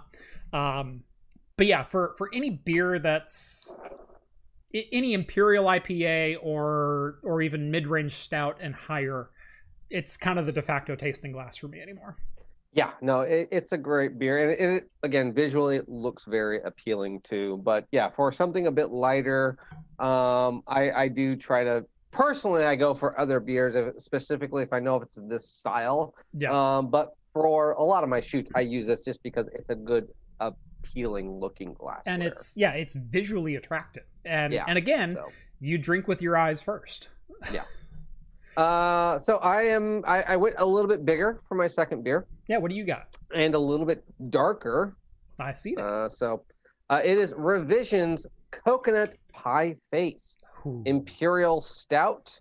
It is 11.7% cocoa nibs, coconut, and vanilla. I would be lying if I said I wasn't jealous. So I don't know. I've been kind of digging on non-barrel aged stouts right now of something a little bit darker. Who are you? I know, right? I'm just kind of sick and you know what it is. I told my wife I was going to do a different video today, release a different video today, and I was telling her I want to do a rant video because I'm so tired of a lot of different styles. I'm so tired of hazies, and I'm so tired of the jammy sours. Yeah. And I just can't take it because they all taste the same eventually. It is all jammy sours, no matter what. They're all some stupid berry flavored. Now, they're good, great. I don't care. But I'm paying $10, and it all tastes like berry or pineapple or something else, and they all taste the same, and it's just pure sugar. They're good. They are good. They're well crafted. Are they beer, though? Can I find nuances in them? No, I can't because they're just sugar. Yeah, that's an interesting thought there with the jammy sours, because it's like on one hand you have the craft seltzers that have popped up. Are those beer? Technically, because a lot of them are extracted from malt. Right. But there's no hops in them. Right, there's no hops. And so the Germans are already all up in a tuff, but but are they beer? Do we sell them as beer? I know they're malt beverages, but they're technically malt beverages are still kind of beer. They're a classification of alcoholic distribution under 8%. Like there's a thing there. And honestly, probably 70% of people will say, yeah, I like a good beer, like a Mike's Hard Lemonade in the summer. Yeah, and see that. So the demographic is beer people. And so, you know, there's that market. You have to think of the cocktail people, who there's the enthusiast cocktail people, and then there's the people who want, like when you think cosmopolitan, what do you think? When you think, you know, make me a Cosmo. Cranberry, vodka, Sex in the City. You think Sex in the City. You think super sweet, girly drink, sugar rimmed, cranberry vodka, as sweet as you can make it. Do you know Cosmo is actually an ounce of 100% cranberry juice, not cocktail, not sweetened. It is 3/4 ounce lime juice. It is triple sec, which is a dry orange liqueur, and vodka, and it's shaken just to break up and break up the protein chains in the lime a little bit. Yeah, get that acid working. A proper Cosmo is actually a fairly bitter and dry drink. It's more akin to a martini than it is to the girls' night out sugar fest. Well, it's because they started using Sunkiss or other type of cranberry. Yeah, Ocean Spray. Ocean Spray, thank you. Yeah. For the cranberry juice, which is full of sugar, and then they just did cranberry juice, vodka, half-ounce orange. There are so many cocktails out there that I can say the name of a cocktail and your mind goes a completely different place than what the actual cocktail is. Mai Tai, Mai Tai is another example that I've used all the time. That, what do you think a Mai Tai is? Well, it's orange juice and pineapple and some grenadine, and it's really sweet, and there's a lot of rum. Yeah. Okay, well, a Mai Tai is actually lime, orgeat, dark rum, aged rum, so not spiced rum, but just dark rum that's been aged in a barrel, and a float of 151 on top. It is a very rum forward, boozy, lime citrusy, not sweet type of drink. Yeah, because it's introduced in the Caribbean on a lot of vacations, and they want to give that to you because you want to get drunk. Right. But when you go to a local bar, they don't want to give you that much alcohol. They're they're legally obligated to like, hey, look, we're here to cut costs. Right. A lot of orange juice, a lot of grenadine. The other problem is a good majority of drinkers don't want the 3 and 4 shot versions of cocktails that are actually supposed to be the cocktails. Like me, I love a boozy drink. I love a boozy drink. I love a balanced proper cocktail, right? Yeah. Which a lot of mine tend to be boozy. But we've talked about the old fashioned before. We've talked about, go to a bar. I go to a bar and I will order an old fashioned and will judge the bar based on the old fashioned they serve me. If they serve me the standard scoop full of ice chips and an ounce and a half of whiskey and 7-Up on top, and it's like, I am never buying any drink from you again. Oh, I know. I always, most of the time, it's the scoop of, it's not even a scoop. It's they take the glass and put it in the ice. Yeah, they fill the glass with ice. Yeah, but they don't even use a scoop. They put the glass in the ice, which is horrible. Yeah, so no simple syrup. Instead, what they do is they pour an ounce to an ounce and a half of just house whiskey in it. There's like the neon red maraschino cherries, like 2 or 3 of those. It's supposed to be a swath of orange peel. Instead, they just like drop an orange wedge in there. They drop an orange wedge, and then they top it with Sprite. I get Coke. Yeah. Yeah. So, yeah. And it's just like, I was like, this. It's like, where are the bitters? Where's the whiskey? Yeah. I know. This is horrible. Or I get really, really weak versions of a traditional old fashioned, and it's like, what are you doing here? Yeah. To where it is actually just pure bourbon, and it's like, here's bourbon, an ice, and a lemon wheel or wedge or twist. Yeah. That's it. And one dash of a little bit of bitters. It's like, wait. There needs to be some sugar in this. There needs to be something in this to sweeten this up just a hair to keep me drinking it. They don't do that, and so but I have like a dozen cocktails in my book that when you go to Applebee's and you order this cocktail, that's not the cocktail. That's not what you receive. A margarita from Applebee's is not a margarita. A Mai Tai from your local Hawaiian place is not a Mai Tai. Your old fashioned from your standard dive bar is not an old fashioned. It's not a Manhattan. It's not this. It's not that. It's the way that people perceive those drinks to be versus what the drinks actually should be. Well, yeah, just like that. It's usually I'll order that as the first one, and then I judge, okay, whiskey and Coke from here on out. That's all I do. Because, look, if I am looking for a boozy drink, if I say whiskey and Coke, they're going to over-pour me on the whiskey. Yeah. And so now I can just sip on that forever. Yep. And I can say, hey, can you give me a whiskey and Coke? Can I get a cherry? And then now I have a little bit of sweetness. It is actually probably closer to an old-fashioned than their old-fashioned. I've said this a couple of times. My favorite drink to get when I'm out at somewhere that has an open bar is not the fancy cocktails and things like that. It's actually a Scotch and ginger, because it's either going to be Dewar's White Label or Dewar's 12, depending on the location that you're at. And just ginger ale or sometimes ginger beer. And it's a fantastic drink that still feels like you're drinking and is not the syrupy, sweet, 2 ounces of sugar inside of a drink. It's just a great tasting, refreshing beverage you can walk around with. And so what I drink at home is vastly different than what I will drink at an open bar situation. Oh yeah. Don't get me talking about open bars, because I'm going to start doing push-ups. Mm-hmm. Just help you if you order a Godfather. I think she's still looking for me. Oh, Seattle. Can't go back there. Not after that restraining order. No. That was, oh God, why wasn't that on the film? You guys want to do some push-ups? Let's do some push-ups. That was a good night. A good Uber safe night. That was a great, we walked a lot, but man.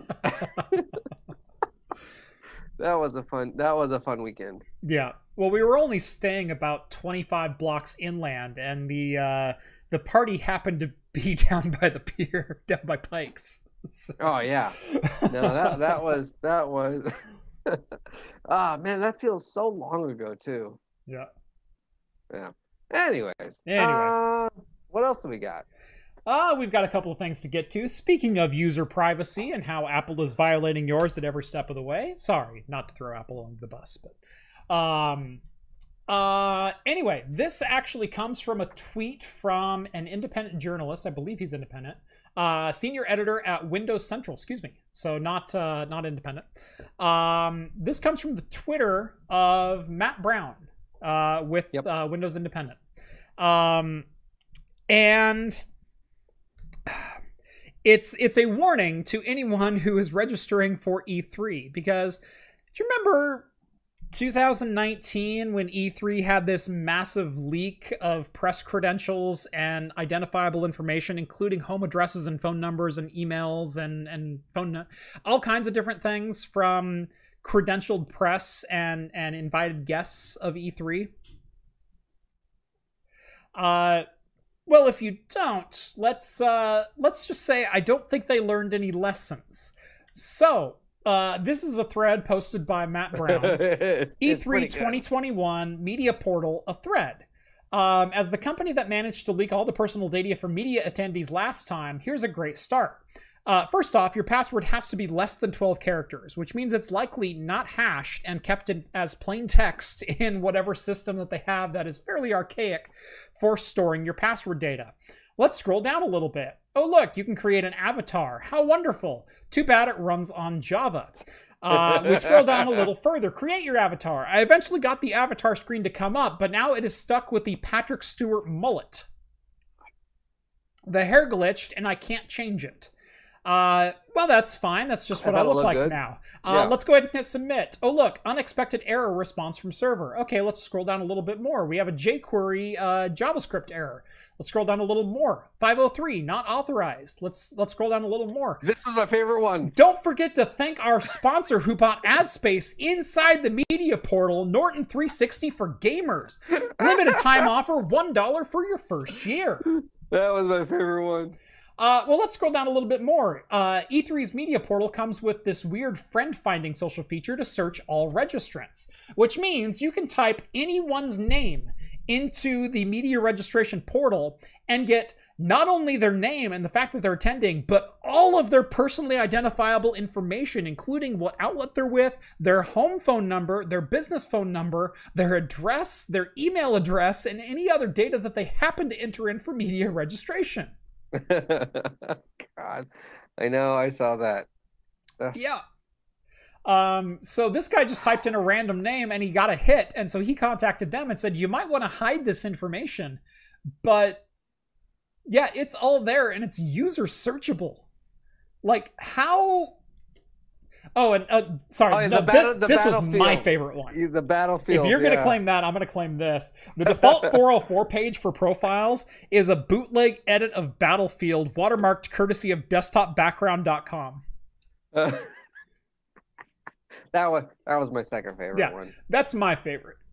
Yeah, they couldn't even go to Shutterstock and get a proper actual proper one. Yeah. Just Battlefield. I'm sorry, we couldn't find that webpage. Oh, I'm sorry, and it's Battlefield 3. Mhm. So, Matt, I appreciate your diligence in recording all of this information. I found it very funny, but at the same time, very, very frightening because the same mistakes should not have been made twice. And it appears that every single mistake was not only made twice, but attendees are going to pay for it twice.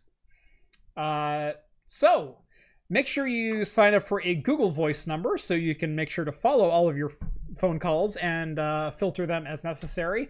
Get yourself a P.O. box like I do so your home address is not exposed to the World Wide Web. And maybe start writing under a pseudonym. That's my advice for attending E3 2021. This is not legal or financial advice. And any opinions held by the hosts here do not represent the official positions of Craft Computing or its affiliates. Nope. This is all satire. Yeah. Yeah, the executive board is going to come after me after this one.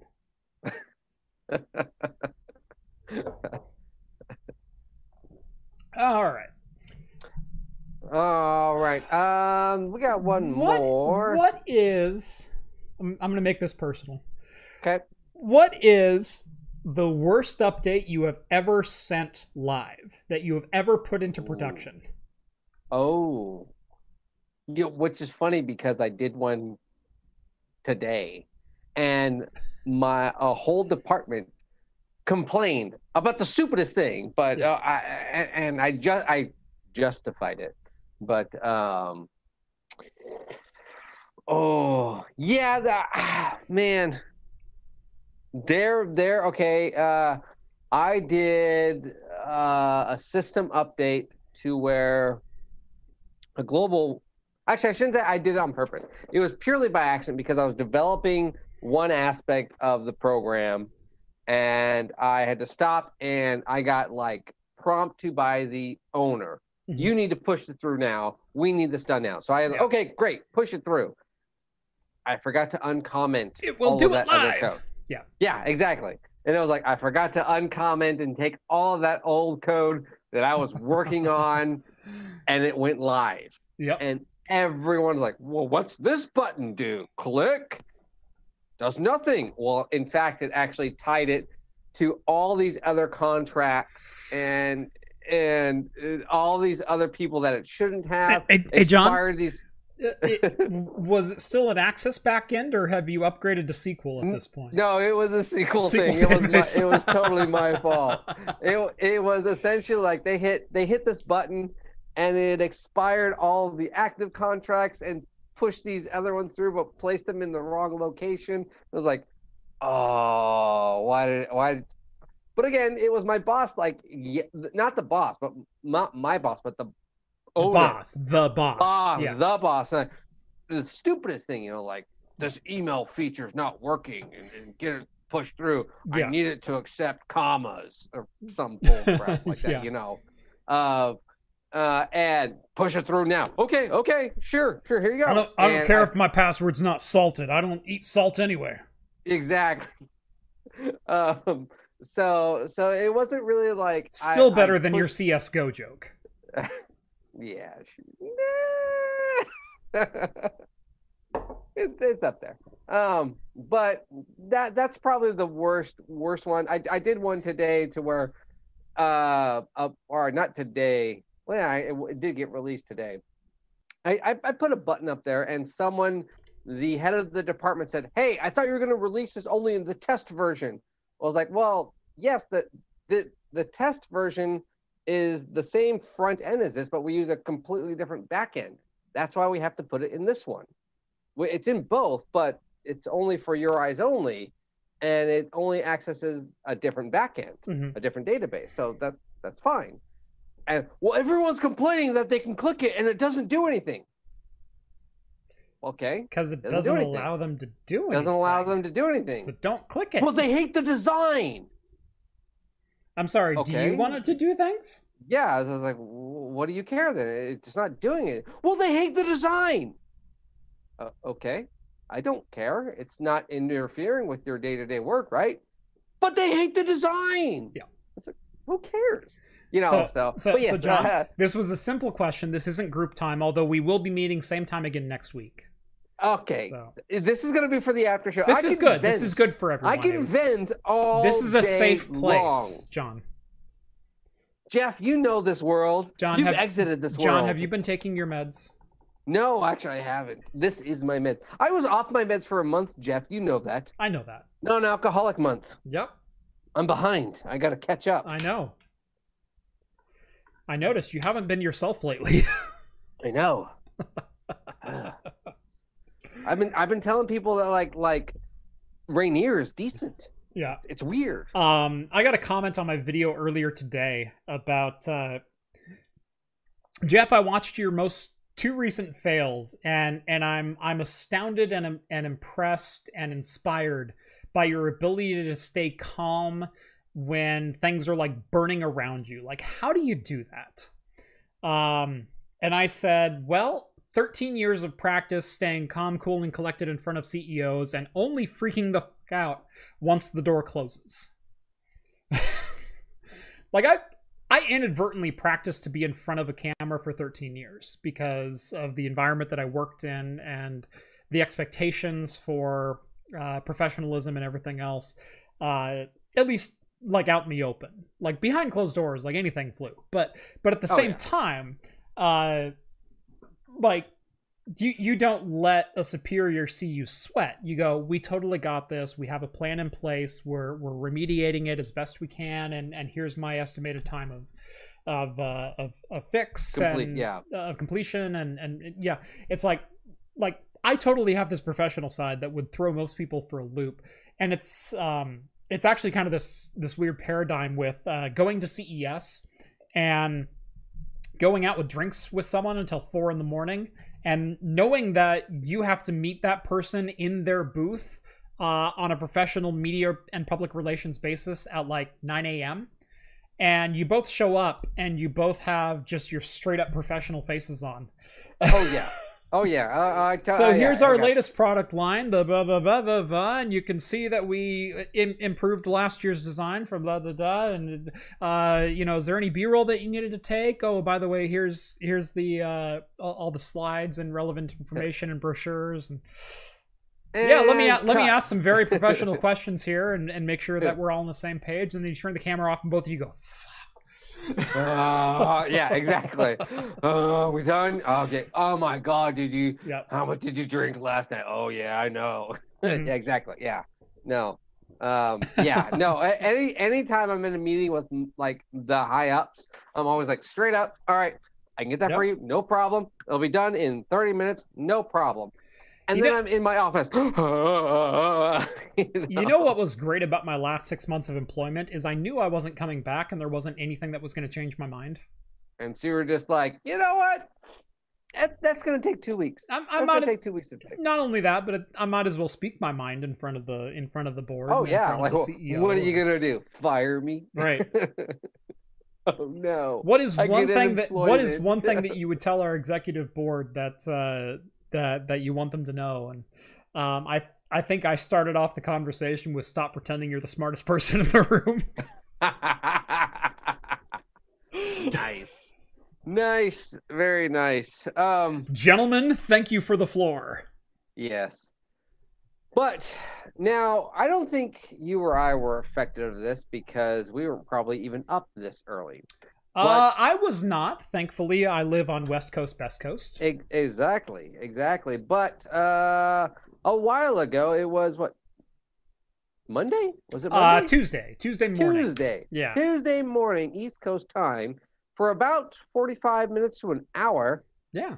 85% of the internet was basically out. Yes. Why? What's going on? Are we being attacked? Is China or Russia or North Korea coming after us? What's going on? No, nothing like that. Nothing like that. No. So, John, what's the worst update you ever pushed to deployment? Yeah, not this bad. Not this bad. So, a single user updated settings on a main router. This was over in, was it Chicago, Carolina? Where Where was this one at? Some case East Coast. Yeah. God. Early on June 8th, the customer pushed a valid configuration change that included the specific circumstances that triggered a bug on our core routing switches, which caused 85% of our network to return errors. The bug had been introduced into the system on May 12th, but had laid dormant until the customer upgraded their settings on June 8th, which triggered the flaw, taking down most of the internet with it, including the PC Gamer website, which is the website we're reading this article on, for many users. Fastly spotted the problem within a minute, and within 49 minutes, 95% of our network was operating as normal. They're not sure of the financial impact at this point, but the downtime cost Amazon $32 million. And so imagine 85% of the East Coast internet. Yeah. How much that cost multiple companies, not just Amazon. Mm-hmm. This was a huge deal. This was reported as a possible hack. Yeah. I remember reading this, and it ended up being just, whoopsie, my bad. Yes, exactly. I didn't see this, and I cracked up so hard. I'll just push this small change to production. Dev is at Fastly 2 seconds later. Oh God! Oh God, yeah. That we broke some stuff. Yeah.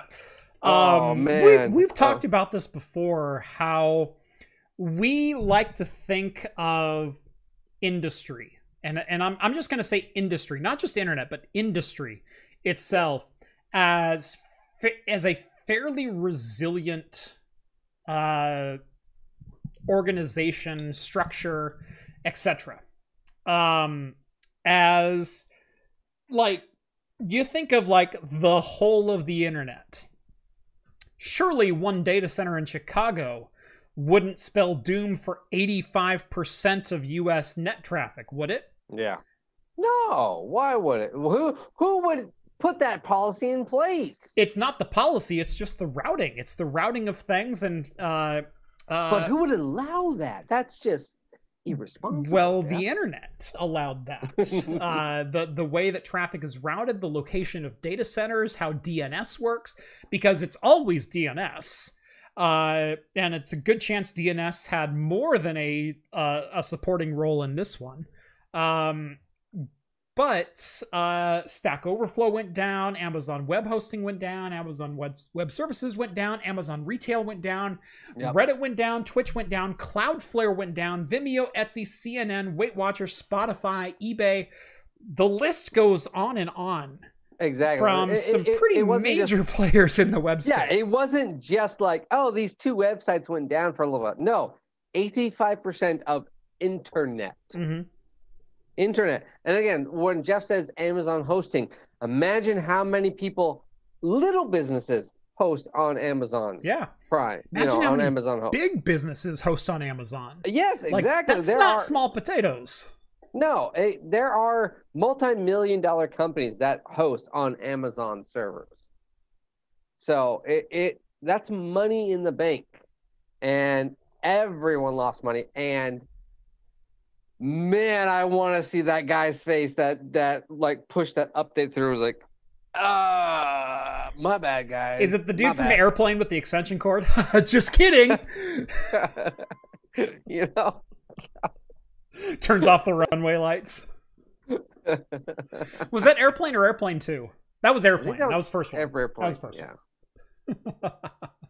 But man, but the number of main hubs and locations and specific addresses that I know of in the United States that, man, if something goes wrong there, like we talked about the fire at the data center in France earlier this year and how that affected a number of different clients and web hosts and things like that, from both leased spaces as well as first-party spaces. Can you imagine Denver or Seattle or Portland or Chicago or San Francisco or North Carolina or Salt Lake City or...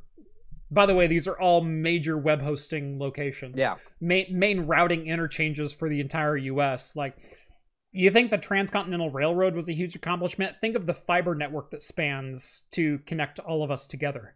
Oh yeah, it's insane. And by the way, all of them pass through like little hubs and buildings that you would never expect to be major hubs of the internet, but they are. Yep. And if one of them goes down, all of a sudden 85% of East Coast communication dies. Yep.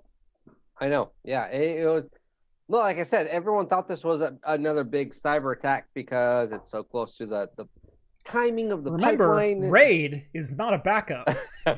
Yeah. And yeah, man, I don't Geographical know. differentiation in routing also is very key. So what was interesting for both remediation and disaster recovery. Yeah. I wonder who wrote that update. That's the thing. Is will that guy get affected, or was it a group that wrote that update? What's going on, and where's the checks and balances in that? There's a great. Is it the Windows test team? Oh wait, that's us. There's a parable that's been passed down from tech generation to tech generation, and I always love this story. And yes, this is a parable. I'm counting it as such because I have never heard the origin of this story, but this story exists and pervades tech culture, and that is that you have this young systems administrator, network administrator who needs to implement some change to a switch and sends the change to production and causes the company intranet to drop out. And there's 30 minutes of downtime, and the company loses $200,000. And the guy gets it fixed, but immediately just like starts packing his desk up and loading the box up and like walking out to his car.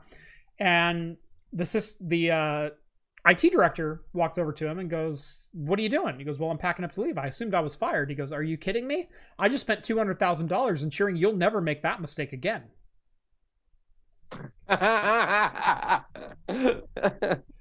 That's great. Like I said, at this point, that story is a parable, and it has 30 different ways you can tell it.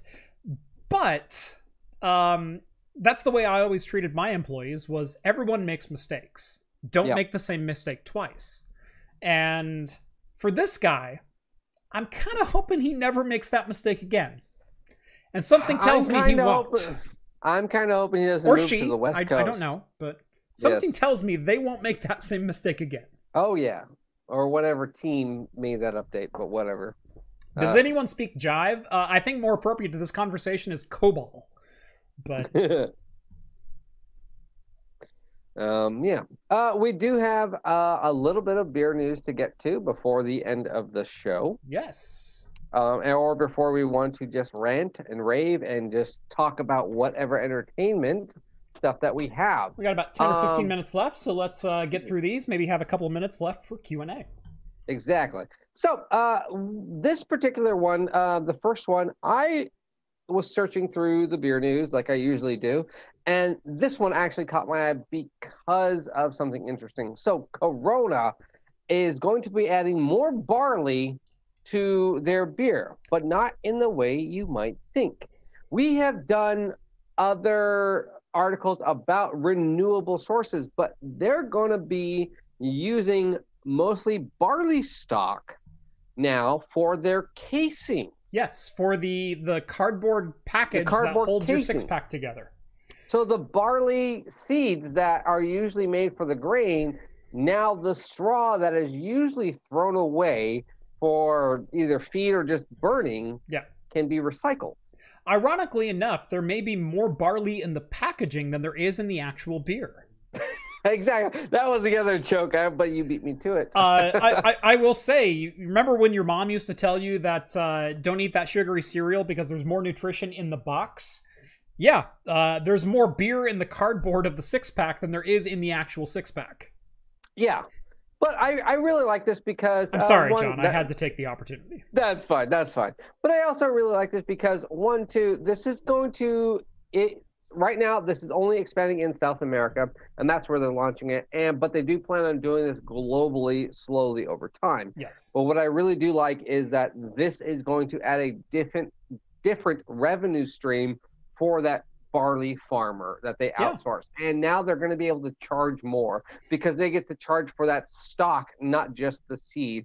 Right. And all around this, that's good for everyone. It's good for renewable resources. It's good for energy consumption. It's good for packing materials. It's good for recyclability because it's now insurably more recyclable than it was before.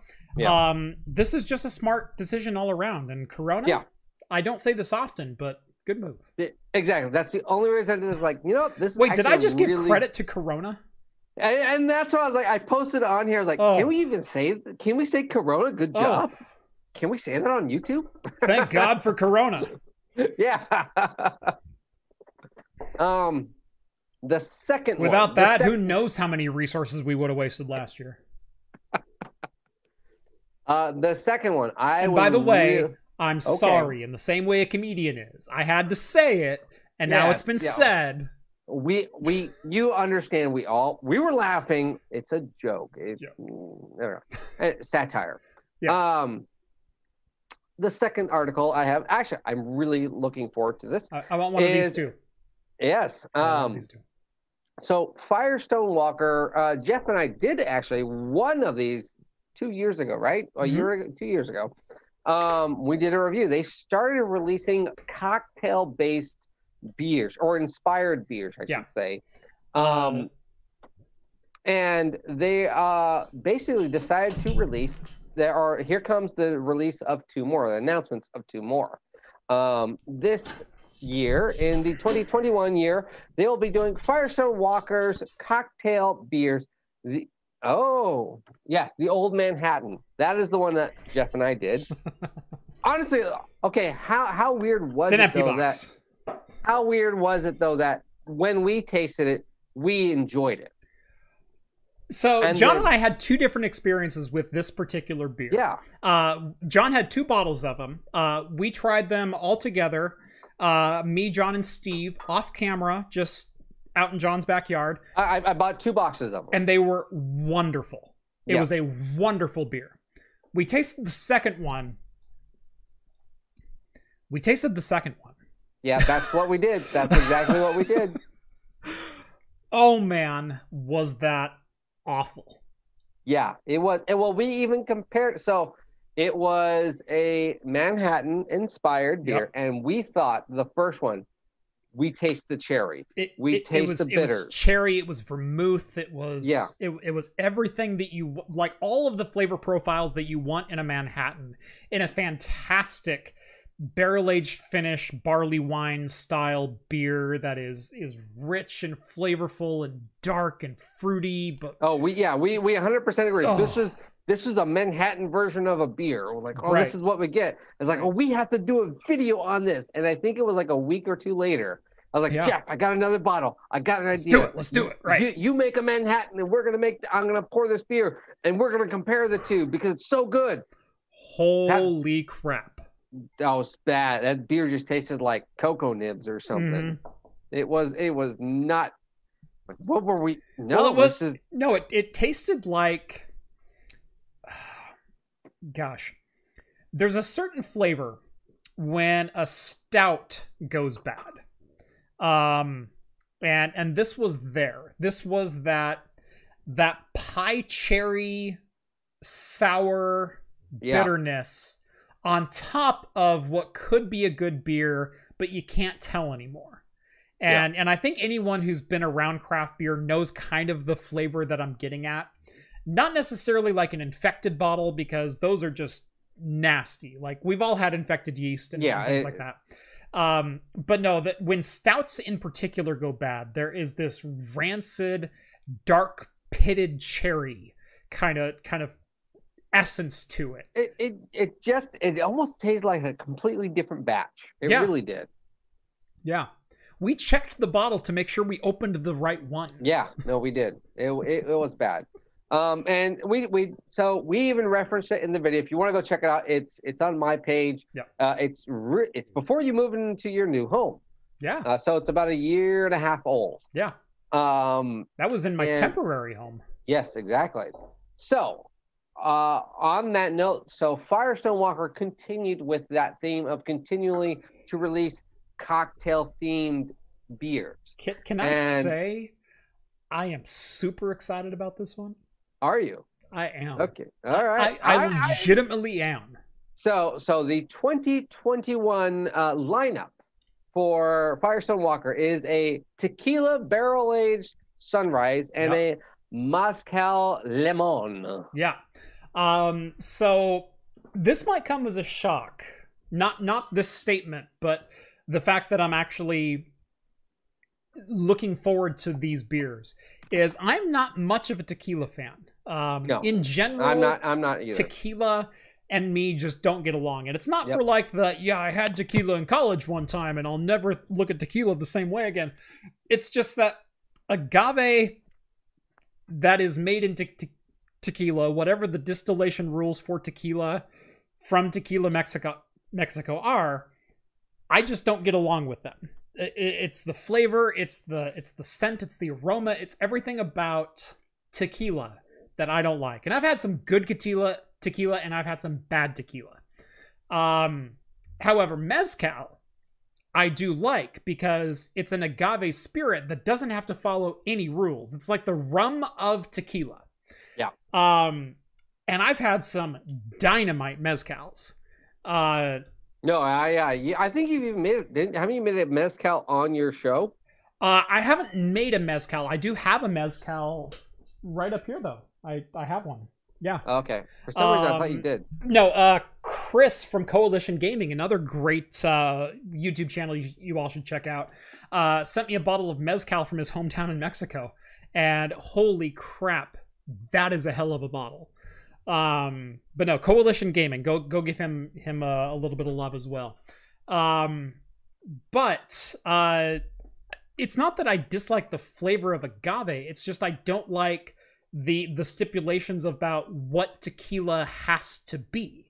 Yeah. And it's like saying, I like whiskey, but I don't like bourbon because it's too much corn. And I still like whiskey, but maybe bourbon's not my favorite variant of that. And it's the same thing saying I like mezcal, but I don't like tequila. Yeah. But that being said, a tequila sunrise made the right way is a pretty fantastic drink. You're talking tequila, orange juice, some grenadine, a little bit of grenadine, so hopefully some proper grenadine. I'm hoping cranberry malt and tequila barrel aged. That's kind of and maybe a citrus hop. Yeah, a little citrus, a little oak, maybe. That's kind of what I'm hoping for. Right. So hey Jeff. Yes. Look what I got. Found these today. Came out today. And guess what? I bought two. So I got you some. Oh. So you're welcome. I got you a bottle of each. So by the way, we did miss one super chat. We missed two. Big Spoon, $2 donation. Thank you, as always, Spoon, for supporting the channel. Beer comes in its own glass. Save water. # no dishes. Because Spoon is very much a open a bottle and drink it guy. Yeah. And you know what? I respect that. There is, but yeah, it's cool. There's a few things wrong with that, but nothing that I will get into here. Yes. Anthony also sends over $5 and says, "Are you two best friends?" We are now. Now we are. Yes. John knows the way to my heart, and it is through my liver. Yes. So no, I went and bought 4 of those today. I went because usually every Wednesday that I'm on, I go to my favorite bottle shop. Yeah. And I bought the last. I think it was the Moscow Lemon. Actually, was the last 2 there. Oof. And because I only saw 1, and then I saw 2 in the way back, and I was like, "These are both mine." You. And then it was so funny because I posted this article on Monday or something like that. Yeah. And I haven't seen these before, and it's like, oh, I can't wait for them. Yeah. Maybe they'll come out in a month for over here, in Oregon. Yeah. And it was there. It was like, because buy them all. there is literally one brew house in Oregon that receives Firestone Walkers on release, and they usually get like a case. And that's it. And John and I are on the mailing list for this one particular brew house. I'm not going to give out their name because screw you. There's only 24 bottles and I'm getting there first. That's right. But John and I are on this list. And there's been a couple of times where John has texted me and said, hey, did you get this one? Yeah. Okay. Stop by on your way home. I'll pay you back the 150 bucks. I'll Venmo you. Just do it. Like, you know what I want. Just get it. And so like, I'll end up buying half the case. But, they only get some of the Firestone releases. They don't get everything, and so typically we have to wait like another 6 to 8 weeks for things to start trickling out here. Usually these second runs. A lot of the places, a lot of the standard places are on like the second releases. It's not a very fair process because I know this process. Yeah, and it is a pay for play. It's pay for play. It's regional. It's who you know. Yeah. And so it is kind of a sneaky thing. And I do try to put my money toward the smaller guys so they can kind of like do that. So, what? Hello. Is it beer you're looking for? I can see it in your eyes. So, but I thought I'm gonna ransom these for you, so you don't drink the ones that are for me over at your place. Well, I've definitely got some of yours. I still have a Firestone of yours. Yes. So I've got a Firestone. I've got a Fort George. I've got some stacking up for you. Well, that's the thing is people start sending you stuff of mine. I'm like, oh, God, his list is outweighing mine. I have to balance. He's running out of leverage. He's not going to know if he gets all these. Exactly. And so that's why I have to do it. And it's just like, I got to buy Jeff beer. This sucks, but I got to do it. So, yeah. So that's all of our news for the week. Yes. We don't have any entertainment stuff. If you have any questions, go ahead and chat us, super chat us, whatever. Make sure to join the Super Secret Discord because after this, probably within the next 10 minutes, we're going to be on a very selective few channel. Yes, on the Discord. We're going to give probably about 7 minutes to Q&A. Then John and I are probably going to go relieve ourselves really quick and then jump onto the after party. That's the problem with drinking 2 pints in just under 2 hours. Is at the end of 2 hours, you're kind of going... I know. Hurry up with the outro, damn it! We really should do is if you could like somehow correlate the advertisements for each one of us to like I'll do one advertisement, you do one, or the co-host does one. We could totally do that. The other person goes in peace during. John, you have 60 seconds. Go. By the way, did you notice how well I timed both those advertisements with the outro being visit roguecast.com and visit linode.com, and both times they both switched over perfectly to whatever the logo or the promo code was. It's like, there you go. Oh, I've got them dialed at this point. So, all right. By the way, both of these it's 11 and 13%. Ooh. So very, very decent sized beers. Not that 8 or 6% cocktail inspired. No, these are big beers. Yep. So. Let's see. I can easily get you guys any Firestone beer that you want, says Nice Bryce. We may take you up on that. And, yes, I might. I hope you're willing to do multiple trips per year because... Yes, because there's a lot of stuff about once a quarter, I'm wanting like a case.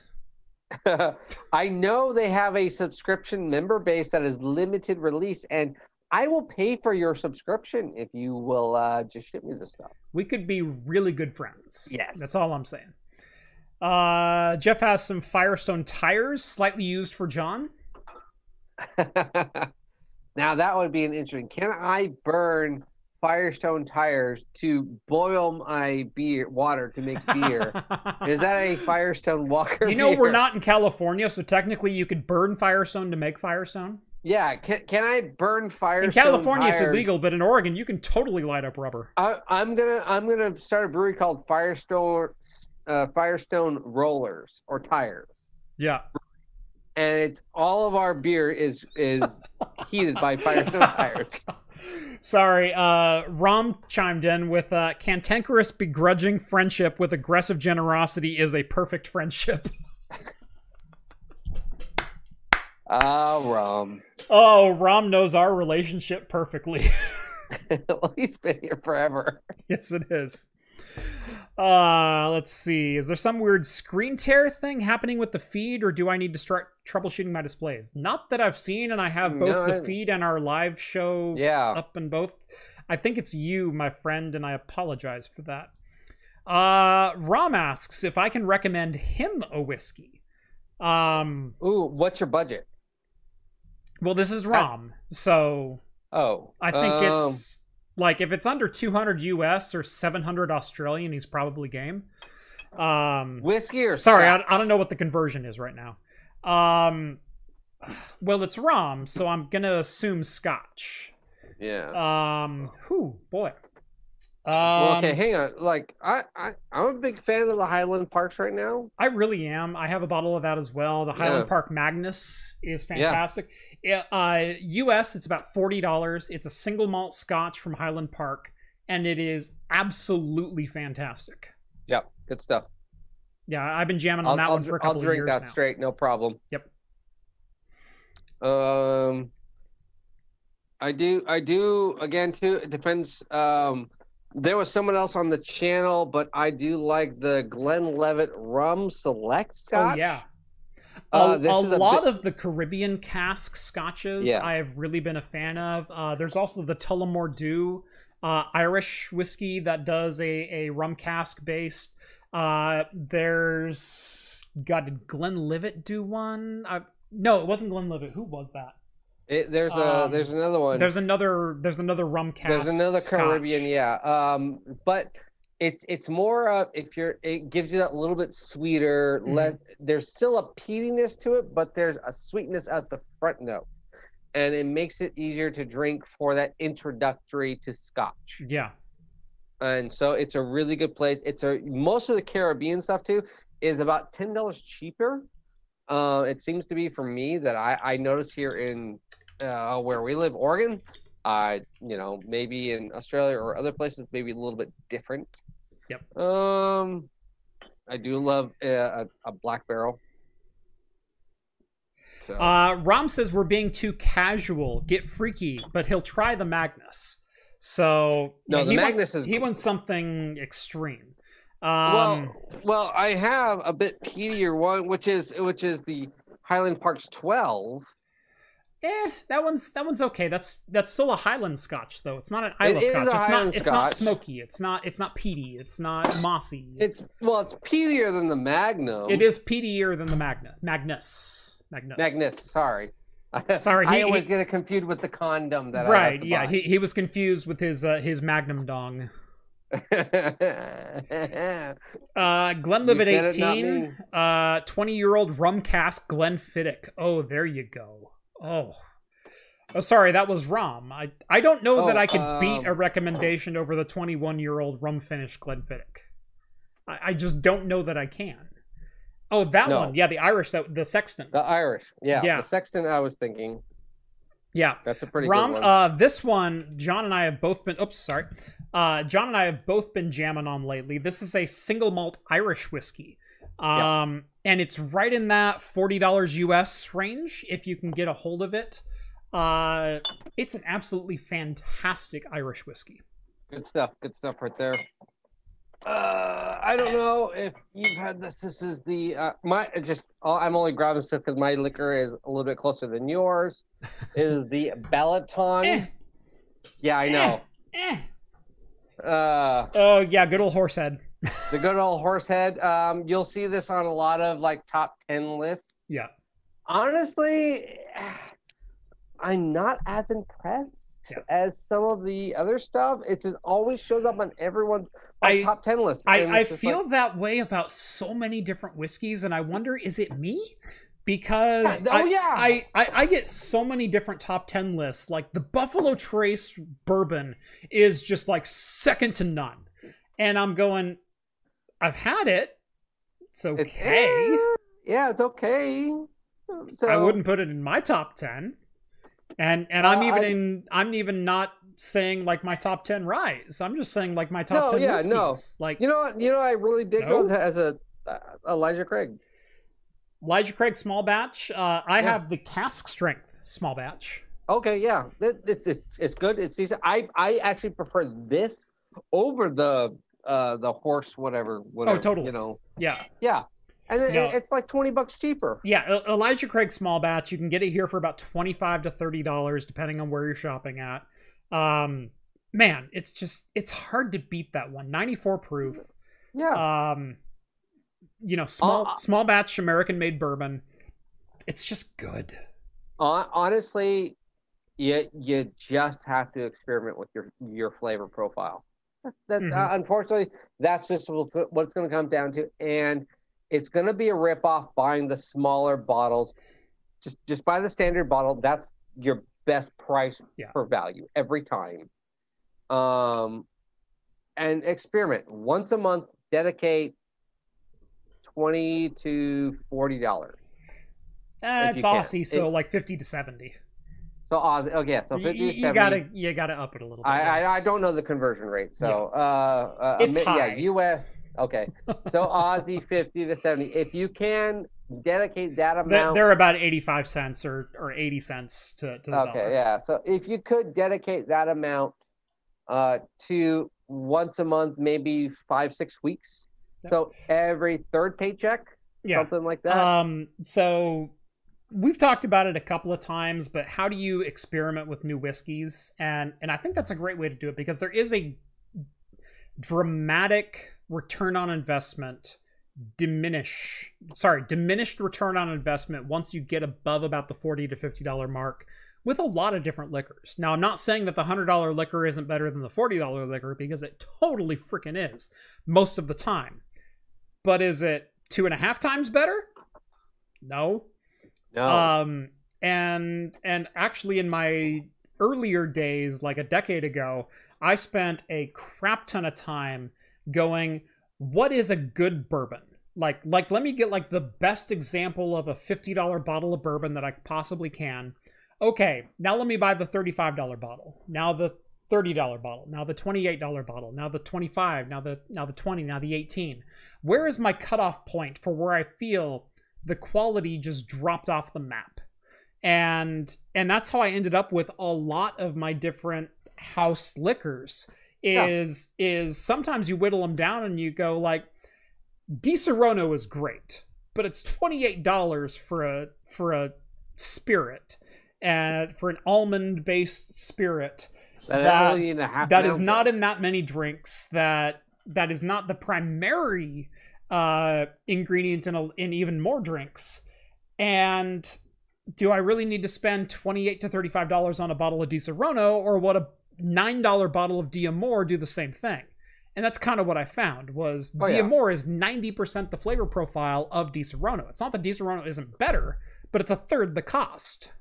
Oh no, a lot of my stuff I'll get like Monarch for tropical mixing stuff.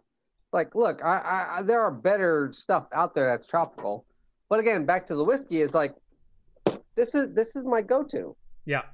Out of all the stuff I have, this is mostly gone. Yep. You know, it's because I'm gonna go have a really quick, simple cocktail. I'll even cut stuff with Seagram 7 occasionally. Oh, I do too. I'll make myself an old fashioned with 2 ounces of a whiskey that I really want to taste, and then another 3/4 ounce of Seagram 7. Yeah, what I do is if I want a double, I call it a double old fashioned. Yeah, you know, I want the big pour. I got off work old fashioned. Yes, exactly. Yeah, it is okay. Here's the good stuff. I know I'm gonna taste it, but man, I just want that little extra push over the edge. All right, Seagram 7. There we go. Yep. Pop that in there. Just a little spot. Just a little spot. Cut. It's like, okay, there we go. It's a little boozier. It's a little fun. Actually, you know what the other one is? You can't see it, but this is the this Jameson is the baby formula to my drywall. This is cold brew stout. Oh yeah. And so my wife got me a Rhett would probably like this Stormtrooper. That's a badass bottle. Yeah. So, but that is the cold brew stout. I'm irritated you didn't get my reference there. This is the baby powder to my drywall. Oh, Okay, I get that. Okay, there you go. All right, and I think that's a great place to end episode 187 of Talking Heads. Join us every Wednesday night at 8 p.m. Pacific time for the latest in beer and tech news right here on YouTube on Craft Computing. If you didn't catch the show live, make sure to catch us on the replay on Anchor.fm or wherever your favorite podcasts are found. Leave a comment, make sure to like this video, and subscribe to Craft Computing if you haven't done so already. Follow John on Twitter at Hops and Brews, or subscribe to his YouTube channel if you like the beer content and want to see more of it. Follow me on Twitter at Craft Computing to keep up with my daily shenanigans. And as always, we will see you next Wednesday. See you guys. Cheers, everyone.